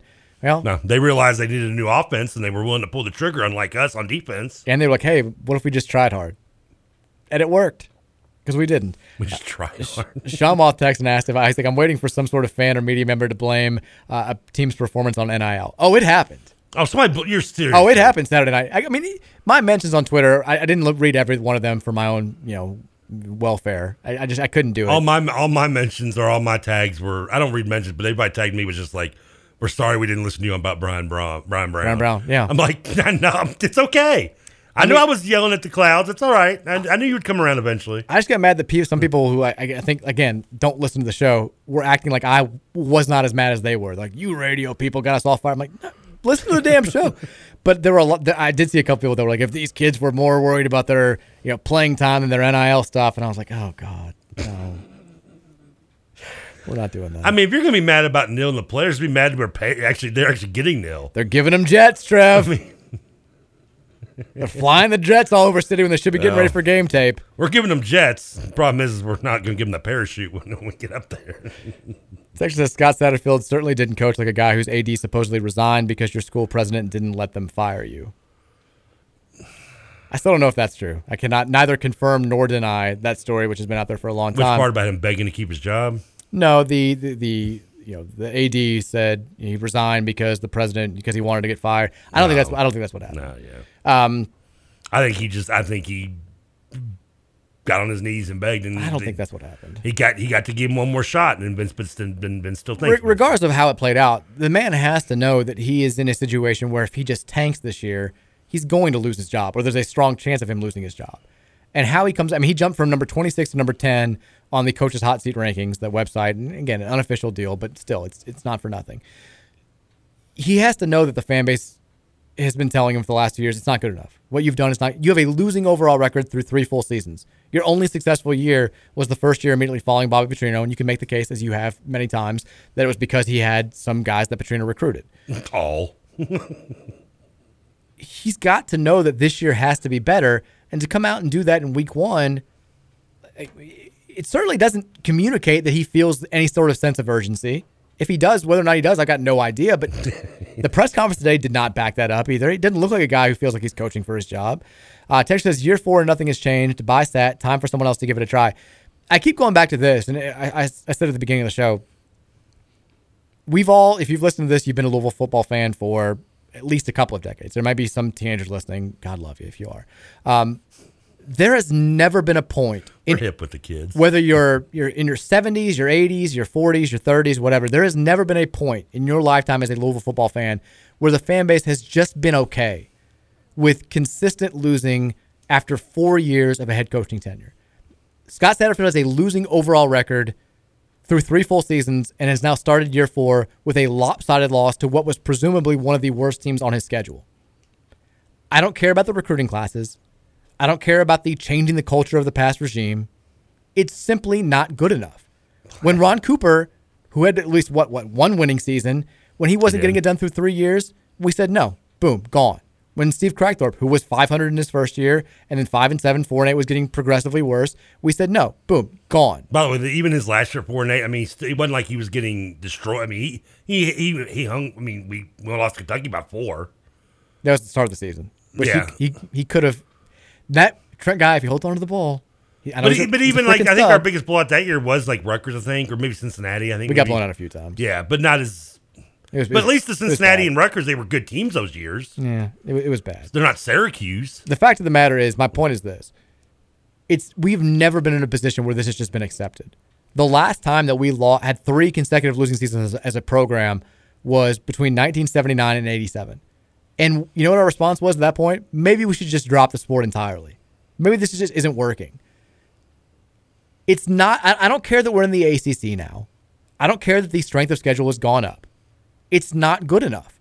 And all this talk about what he needs to do to hang around with the recruiting class, the firing the coordinators, the scheme, it all boils down to at some point this dude has got to win more football games. And he didn't do it on Saturday. And not only that, he gave us a pretty strong piece of evidence that he's not going to be able to do it at a high enough level this year. And I'll say this now. This is, I think, the 4th time. I told you I was going to say it a bunch this year. I hope I get proven wrong. Yeah, well. I hope that this just winds up being one of those head-scratching deals where, man, we did not – the way we played in week 1 was totally not indicative of the way we were going to play the rest of the year. If you look at history, and I did this last year after the Ole Miss game, that rarely happens. More times than not, who you are in the first game of the season at least is a semi-accurate sign of who you're going to be for the rest of the year. And who we looked like in week 1 was a team that's going to struggle to win 4 games, let alone 6. Hope I'm wrong. But you can't just look at things through all this, well, but there's this factor, there's this factor, there's that factor. At the end of the day, it comes down to wins and losses. He's got more losses than wins, and it doesn't seem to be changing anytime soon. Tell me I'm wrong. I wish I could. Text says, any word on Maverick Rowan? Thank you for that. Text says, you know what? I blame Telfair for our football team being too bad, because if the basketball stuff doesn't happen, Tom is still here and he wouldn't have hired Satterfield. All the way to the top. It always goes all the way to the top. And when I say the top, I mean Brooklyn, New York, and Sebastian Telfair. He tanked the whole damn program. Would Tom have had a hired, but do you think Tom would have hired Satterfield? Nobody would have hired Jeff Brom. Well, I mean, yeah, well. The question is, would Brom even taken the job if Tom offered him? I think that's the issue. That's the question for another day. I don't even know if he would have. I can't say. I wouldn't say if Tom would have hired him. I've got no idea who. But I can tell you right now, he wouldn't have. We wouldn't have Satterfield this year. He would not have. This year would not be Satterfield's year if it was still Tom. I feel like that's probably right. He would have pulled the trigger last year into last season.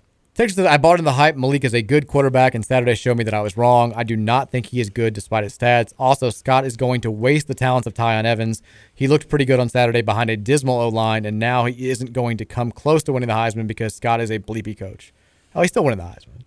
Still may win the Heisman. Evans did look good. Evans was. We got a guy that can be 1,000-yard back. Didn't Paul Horning win it on like a 3-win Notre Dame team? Something like that, yeah. We have a history of Louisvillians. Somebody say that's because they didn't want to give it to Jim Brown, but you know. Well, whatever. Maybe they don't want to give it to Bryce Young 2 years in a row. So Tyon, he's still going to win it, even if we go 2-10. He's winning it. Texas, I know starting over again would suck. Yes, it would. But the Beef O'Brady season and the 2019 season had a lot of good vibes and hope. I wouldn't hate having another one of those seasons instead of whatever lies ahead. The problem is, like, you know, we've done that song and dance before where you've been excited to just be in a bowl game in John L's first year. You were thrilled to play in the Beef O'Brady's Bowl in Charlie's first year. We were pumped to play in the Music City Bowl in Scott's first year.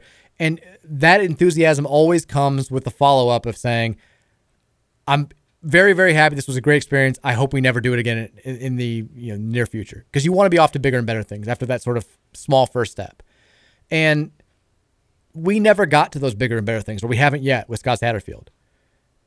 If you start over, like, I don't know if you like feel the same way if you go 7-5 next year with a new guy and you go to the the Cheez-It Bowl or the Duke's Mayo Mayonnaise Bowl, just because it feels like we're not used to going this long without a team that is at least undeniably good.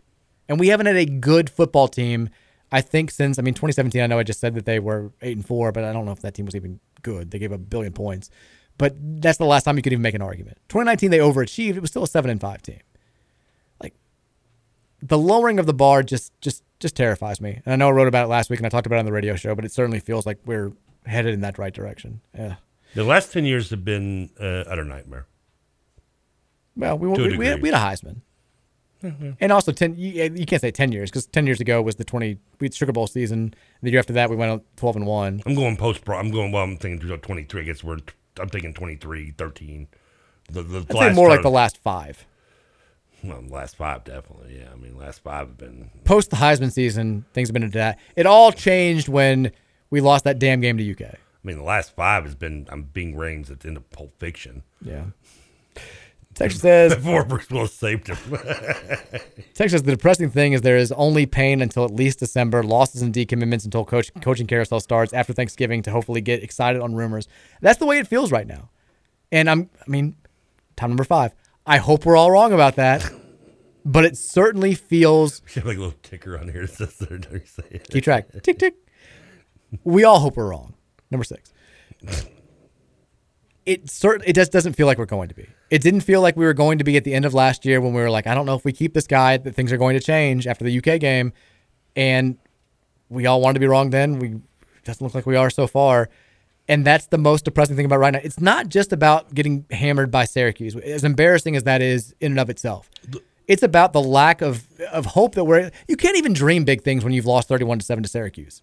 Because it doesn't, none of that feels possible. Winning on Friday doesn't feel possible. Of all, many things hurt on Saturday. What may have hurt the most was, and I know it was a pipe dream, But the dream of us reenacting the scene from Ghost was killed immediately in week 1. We didn't even get up. We didn't even get to talk about it after week 1. Is that the problem there? Did the players catch wind of that and want to nip it in the bud right off the bat and be like, no, that can't happen. We're going to go 11-1, but we're losing this first game. I mean, obviously, I hope so. We had yet to decide who was going to be Demi and who was going to be Patrick, but the fact is, I already said the physics of the matter. I was going to have to be Demi. Yeah, it's true. Yeah, it's physics. It's the way it works. But now, but no, that's okay. Just take that dream away from me.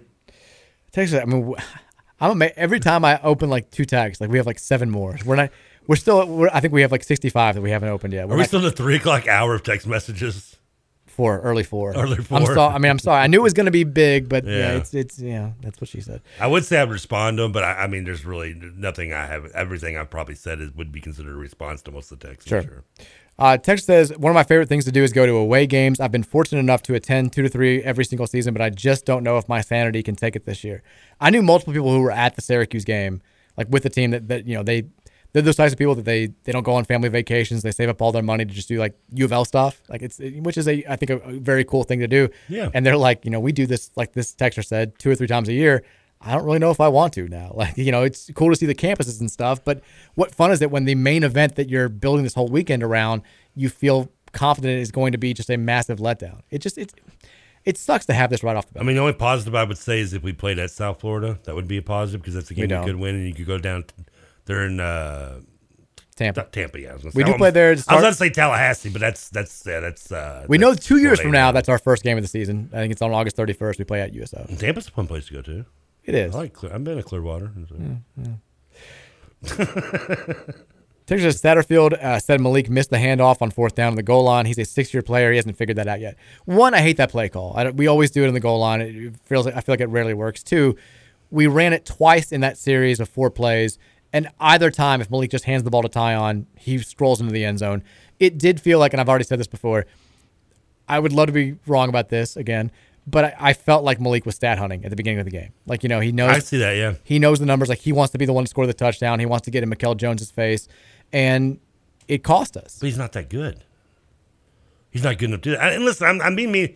Like, Cunningham's not the worst quarterback out there. There are probably teams that would actually like to have Malik, and it's fine. And as I said earlier in the show, I mean, if you want to be a bowl team, probably, or at least a team that can be a threat to win games with Malik quarterback, you probably got to go to the MAC. Or, Well, he's been to 2 bowls here in 3 years as a starter, so that doesn't really hold up. Did you see what we did in the bowl game last year? We were a bowl team. That's great. We can beat Duke. That's awesome. I'm just saying what you said is not true. If you want to be a bowl team with Malik at quarterback, you have to go to the MAC. I tell you what, you keep Malik, I take somebody different. We'll see who's happier in a year. That's not what I'm saying. I'm just saying your point does not stand. He's been to a bowl game 2 or 3 years as starting quarterback. Yeah, well, guess what? The ACC is about as good as the MAC has in the last couple of years. That was another thing that sucked about over the weekend is you're looking at these games, you're watching these teams play, and I'm like, I don't think these ACC teams are looking all that good. If we can just be a little bit better than we were last year, we may have something here, and then you go out and you lose by 24 to Syracuse. Yeah. I tell you what, we're not going to take our last break because no, that's fine. Yeah, whatever. I mean, it's people should be mad. Tish says, good news. Trez isn't going to prison for weed and just signed with the Sixers for multiple years.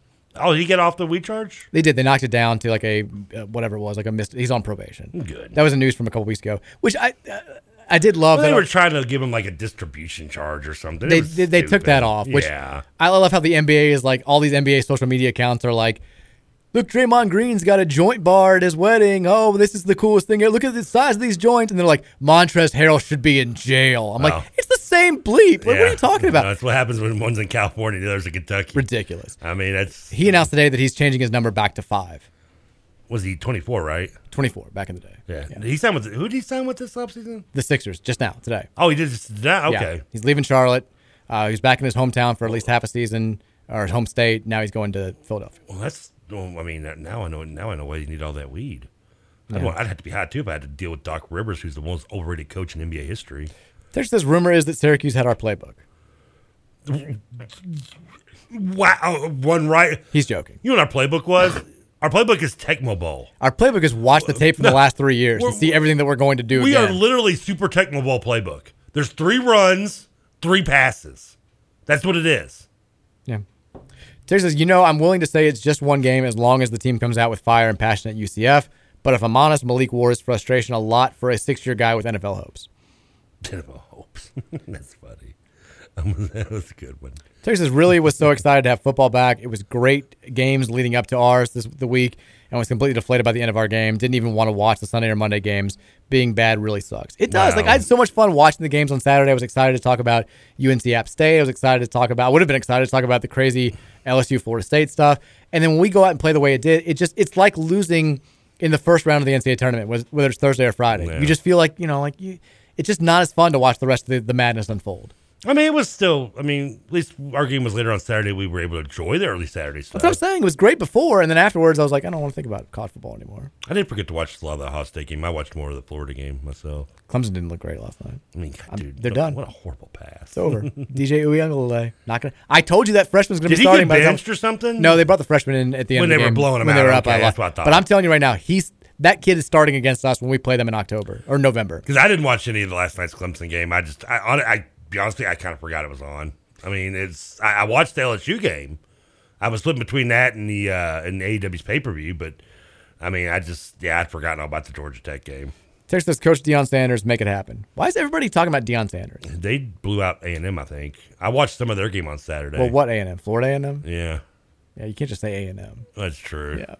I mean, everybody just keeps, I guess because they think Deion can keep the class together. I mean, I don't know how I feel about I thought Deion was going to Florida State when they fired Norvell, whatever his name is. Well, now they're winning, so who knows? Well, they got one win. Texas stat made it weird as bleep, and then the press conference, he doubled down on the weirdness. He made it even more weird. I didn't think it was possible. It's like going on the first date and like bringing up politics in the first 5 minutes. You're like, well, that's kind of weird. And then like 3 minutes later, just bringing in religion. You're like, well, now you just made it even more weird. Didn't think it was possible. Hi, so-and-so. I'm so-and-so. So, what are your thoughts on abortion? Where were you on January 6th? Well, didn't think we were getting into it. Were you at church? Well, now it's even weirder. Tigger says, since we're really great at creating random job positions as a university, can we create the fan pulse activist spot for Trevor just so he can be the ears of all these coaches and apparently don't know football as much as us schlubs? Sure. Why not? Associate AD. Assistant to the assistant AD. Texas says, will Trevor eat a salad if Louisville football gets to 7 wins? Well, I don't have to make that. We're not going to get 7 wins. Might as well say you will because Satterfield isn't getting this team to 7 wins. Yeah, I was going to say, you might as well. Yeah. God, is that where we are already? It's amazing. We've gone from like 7-5 would be okay. Like we'll accept that. To like, there's no way we're getting 7. The 7-win salad. Texas, we are past the point of insanity, doing the same thing over and over and expecting a different result from both an offensive and defensive coaching standpoint as well as fan expectations. Herd will have to make a move if things continue. Man, poor Josh. Josh gets this job in the middle of the Chris Mack stuff. Like he's the interim head coach overseeing something that has never happened in the long and storied history of Louisville men's basketball. He has to do that. He's got a coaching search where everybody wants him to hire Kenny Payne, and he's not sure if he's like, he wants to do his due diligence. And then now he's like, okay, it'll be smooth sailing if football can just have an okay season. That's all I need.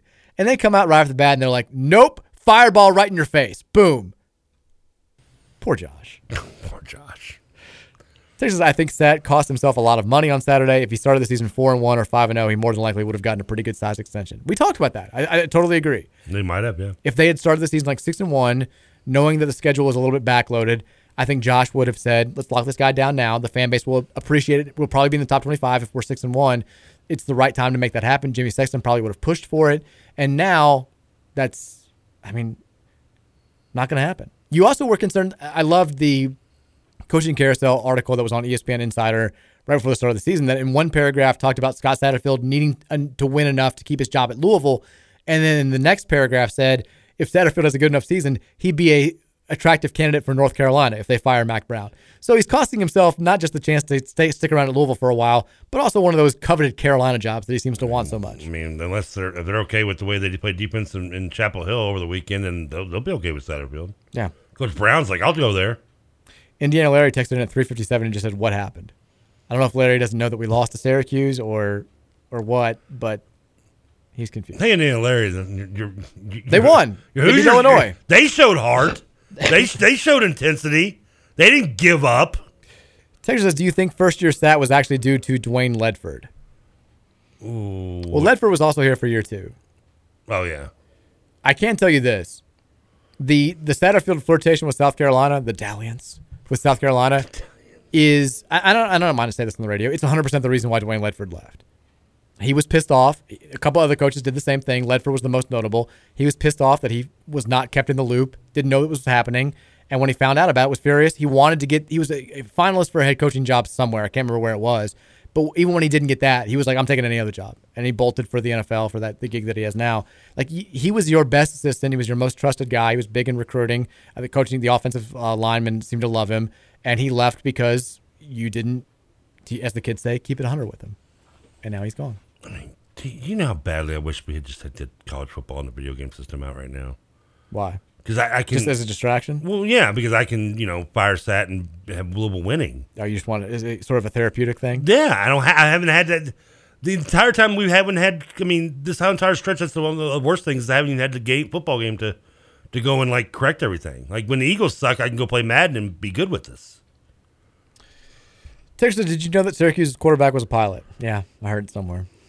Is that a joke in any way? Or? Yeah, they beat that tip into the ground. It's like the old, Larry O'Bannon went to the same high school as Darryl Griffith. Stephon LaForce is the only hearing member of his family. The announcers were going in ear and one out the other the entire game. They showed clips of him flying. His mom was a pilot. His dad was a pilot. His grandpa was a fighter pilot in World War II. Like all this stuff. Yeah, they do every Syracuse game. They say it. Good for him. Yeah, good for you, Garrett. You want cookie? Suck it. Texas says, get a mic after the last 2 games last year. That team shouldn't have been flat at all. They got the strength coach fired because they looked like rag dolls against UK. And they looked like rag dolls against Syracuse, to be honest.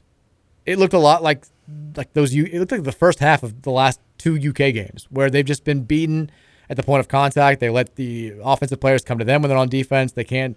I mean, we just looked smaller and slower. And how is that possible against Syracuse? I mean, since we beat Duke, the last 3 games have been just us showing absolutely zero life whatsoever. Look, you don't want to see us against Duke, though. You don't want to see us against Duke. No, we don't play Duke this year, do we? No, unfortunately not. Damn it. We don't play them again for a while. Good news for Duke. Bad news for Cunningham. You don't want to see us in Durham. Texas losing is acceptable to this coaching staff, and that is unacceptable and the biggest problem. It certainly feels like it. And again, I hope that that's not true behind closed doors, number 8. But every indication that they give when they come out and they talk in these situations, these post-game press conferences, makes it seem like they're just like not as mad as we are. No, they seem content. I was surprised we didn't tackle better. I love the way the guys played hard. We got another tough test this week. Crowd was big for Syracuse. I'm sure the UCF crowd will be big too. Blah, blah, blah, blah, blah, blah, blah. It's the same bleep every week. And it drives me crazy. Get pissed off. Throw something. Get a flag in the middle of a game one time. Get in somebody's face. Like, show us you care. Show us you want to be the head coach of Louisville. Fire your defensive coordinator. Threatened to fire the defensive coordinator. At least, yeah. Texas, I was at the game. We looked 2 times bigger at most positions, and then we still got manhandled. The sideline had no emotion. Absolutely mind blown at the lack of energy. Huge plumage of weed smoking coming out of the Louisville entrance could explain the lack of energy. I don't think Satterfield's letting the boys smoke in the locker room. They should. Maybe it would help. Maybe they should try it. Get a little THC in them. I mean, what are they gonna do? What's going to happen if we let them get baked? We're going to lose by 24 to Syracuse? We did that sober.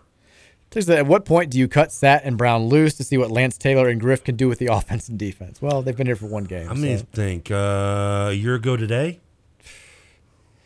Texas, the way Lance is able to put a spin on reality, forget being a football coach, he'd make a great White House press secretary. Texas says, you're killing independent Rutherford. That's a good line for when I was doing the independent thing. Texas says, like y'all said, they're talking like Hughes was bleeping the swamp or the horseshoe. It's the bleeping Carrier Dome. Yeah, they didn't even sell out, did they? No, they never sell out.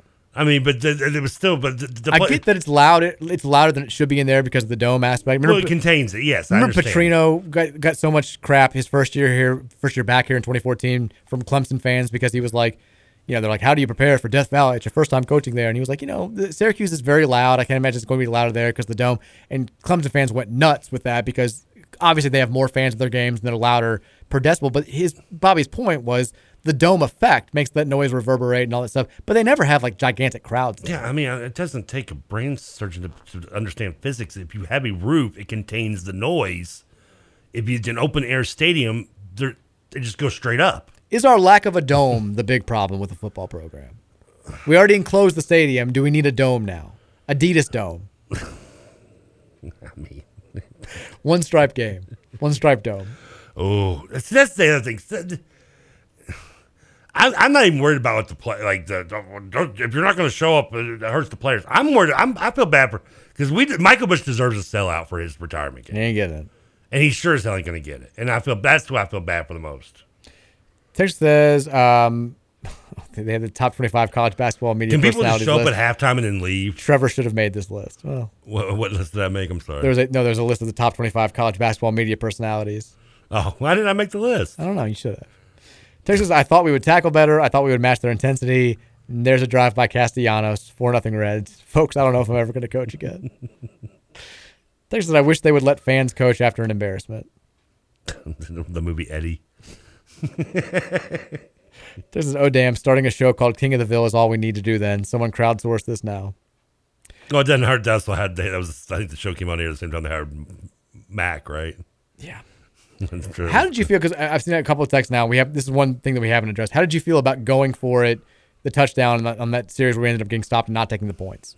I felt like it showed desperation. I kind of did too. With 6 minutes. But that was the same drive that had the Braden Smith pass. My friends were all texting. They were like, besides me and podcast Trevor Danny, they were like, yeah, go for it. I love it. I love it. And before the play happened, I was like, take the points. No, take the points. Yeah, take the points. I mean, two things. When you don't do that, I'm stuttering because he's got me so angry right now. But okay, so if you're going for it right at that point, you're either telling me A, you have no faith in your kicking game, which is sad because it's a freaking extra point. B, you're desperate and you don't think that you're going to be able to get down there again, which is how you pulled out a special play to even get that. I mean, look what you made me do. There was no good. Look what you made me do. There was no good that came out of Saturday night. Besides maybe Tyon Evans. That was it. When your wide receiver is throwing for a third of as many yards as your starting quarterback in one attempt. Oh, man. Texas says... when's basketball starting again? November 8th. It's got NFL coming up. Kenny. We're going to need you to beat Bellarmine, man. Come on, Nick Sirianni. I don't even want to do this again now because the 2 times that I've done this little thing where I've said this one thing repeatedly over and over. The first was Chris Mack make the tournament in 2021 when I was doing the podcast every show when they were not playing well and everybody was like, oh, we're definitely going to make the tournament. I'm like, yeah. And then 2, Scott, the Syracuse thing. And everybody who would get mad at me about this was like, if we're that worried about Syracuse, we've got bigger problems. I'm like, well, I'm that worried about Syracuse. What do you want me to say? It's why I keep doing this thing. And both times, the one thing that I've said cannot happen has happened. And in basketball, we know how it worked out there. Explosion. In football, we're seeing the start of an explosion right now. Texas, keep the breakup anthems coming. I had to dump my cheating ex, and it's helping me resist the urge to text her. Don't text her. Don't text her. Don't text. You're already in one abusive relationship right now. Yeah, don't need another. That's too many. Yeah. Hey, Syracuse gets to play Connecticut next week. They get to go 2-0. I don't know where it came from. Texas, what are your thoughts on Tony Benitez's tweet calling out the Louisville media? Isn't he part of Louisville media? Yeah. He says, Tony said, be mad at Louisville media on Monday when they asked the dumbest questions. It's the reason I got out of sports radio. Louisville deserves better. What, asked dumb questions to Scott? I guess the press conference. From what I heard, I thought the questions were fine today. I mean, you can't really... The questions are obvious. Yeah. I mean, there wasn't any way to give a cupcake in that press conference. Now, the answers were pretty moronic, but yeah. The questions were pretty basic. Terry says, good news. Scott's new house is finally almost finished being built. Bad news. Scott's getting fired. How's that house coming? I hope it's on wheels. That was the most annoying. I did not do a good job at hiding how much it annoyed me back in January when they kept talking about that damn house. He's building a house here. He's not looking to go anywhere else. His kids moved here. He's going to school. I'm like, I don't care. Win football games. I don't care about your damn house. Get the kid out of school. Send him. Texture says, Trevor's laugh today has made me feel marginally better. Mike's reference to Occam's razor has impressed me. The show is aging well in year 2. I'm a huge fan. Thanks, fellas. Thank you. I appreciate that. Yeah, at least something's getting better with age. Yeah. Texture says, if can't read that. Oh, I can't wait. What'd you start to say? Texter says, should we give Evan Conley a shot to start the game against UCF just to see if it's a jolt of energy? I feel like he's not even the backup quarterback right now. Brock. How ready are you, Brock? What if Brock came in and just lit it up? Oh, man. What if he just lit it the hell up? Just became like an NFL caliber quarterback. I mean, it's not to sound mean, but could he do much worse? Yes. Are you sure? Pretty sure. Really? Because, I mean, he can do worse. What, is he going to turn the ball over 4 times? Well. Because Malik had 3 of them. I'm not sure he can throw for 155 yards. He had 3. Texas Hope is the heroine of college football, and you fellas have been hooked up to the tap the entire offseason. Not really. I mean, we both picked 7 and 5 seasons, which now does look wildly optimistic, but at the time was not like, was not a gigantic leap of faith. Now I'm hoping for 3 wins. He might not even make it awkward. Like, he might not even make it weird. We may get to a point where it's like, it's so bad, we can't, we don't care if we lose the recruits. This can't continue. Like, that's on the table now. I didn't think it was possible. I thought at the worst we'd be like 5-7, maybe 4-8, but they'd be competitive. I never, if you want to talk about buying the Kool-Aid in terms of like not thinking that we could get blown out by Syracuse, yeah, absolutely. I didn't think a blowout loss to Syracuse was even remotely possible, and yet here we are. Texas says, what I can't get past is, have we ever been the tougher, more physical team under Sat? No, and I've said this for 4 years now. When we go up against teams that are kind of punch you in the mouth, want to bully you, we always look like we're the little kid. Whether it was Miami a couple years ago, UK every time we play them, certainly Ole Miss last year. Definitely, I mean, against bleeping Syracuse is the last time I'm going to say that, thankfully, because the show's almost over.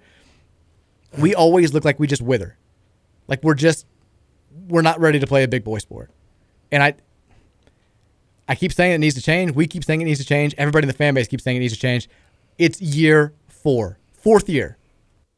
The time for patience has come and gone. If it ain't happening now, it's not going to happen. Texas love the show, guys. Thank you. Texas says Tyree's a fraud. Texas says no, but seriously, Trevor, where the hell can I watch King of the Hill? You watched it all. Where is it? It's on Hulu? Hulu. They got all 12 seasons on Hulu. It's great. The one I watched the other night was where he bought crack and thought it was fish bait. That's how we felt. I mean, it was like... Texas says, Kenny, don't make this awkward. Yeah, I told you that on Saturday. I was like, come on. Texas says, Brian Brown talking about tackling, and it's the hot dog guy meme from I Think You Should Leave, which, by the way, congrats to Tim, my guy Tim Anderson. Tim Anderson, the White Sox player? I was going to say Tim Anderson. Tim Robinson from I Think You Should Leave, my favorite sketch show on Netflix. Love it. Reference it all the time. Emmy Award winner now over the weekend. The one good thing that happened. Props to him. We're all trying to find the guy who did this. I don't even know what to say. We got to get in the show. It was Tim Robbins? Tim Robinson. Love him. Oh, Not Tim Robbins. I like Tim Robbins, too. I like Tim Robbins. Not so much Tim Anderson. I'm fine with Tim Anderson. Ain't no bother me. He's entertaining.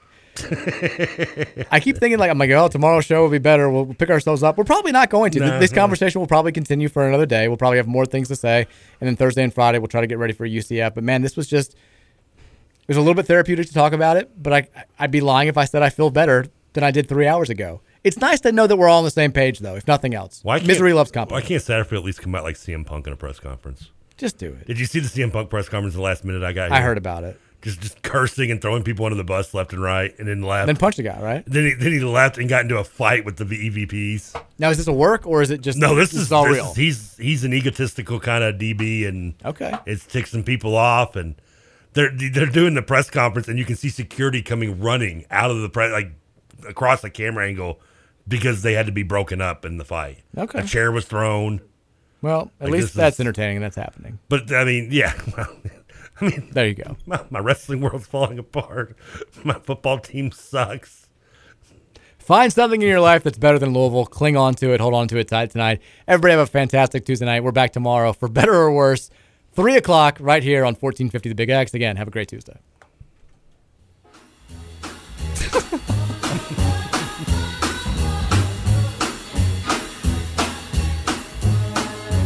What you say?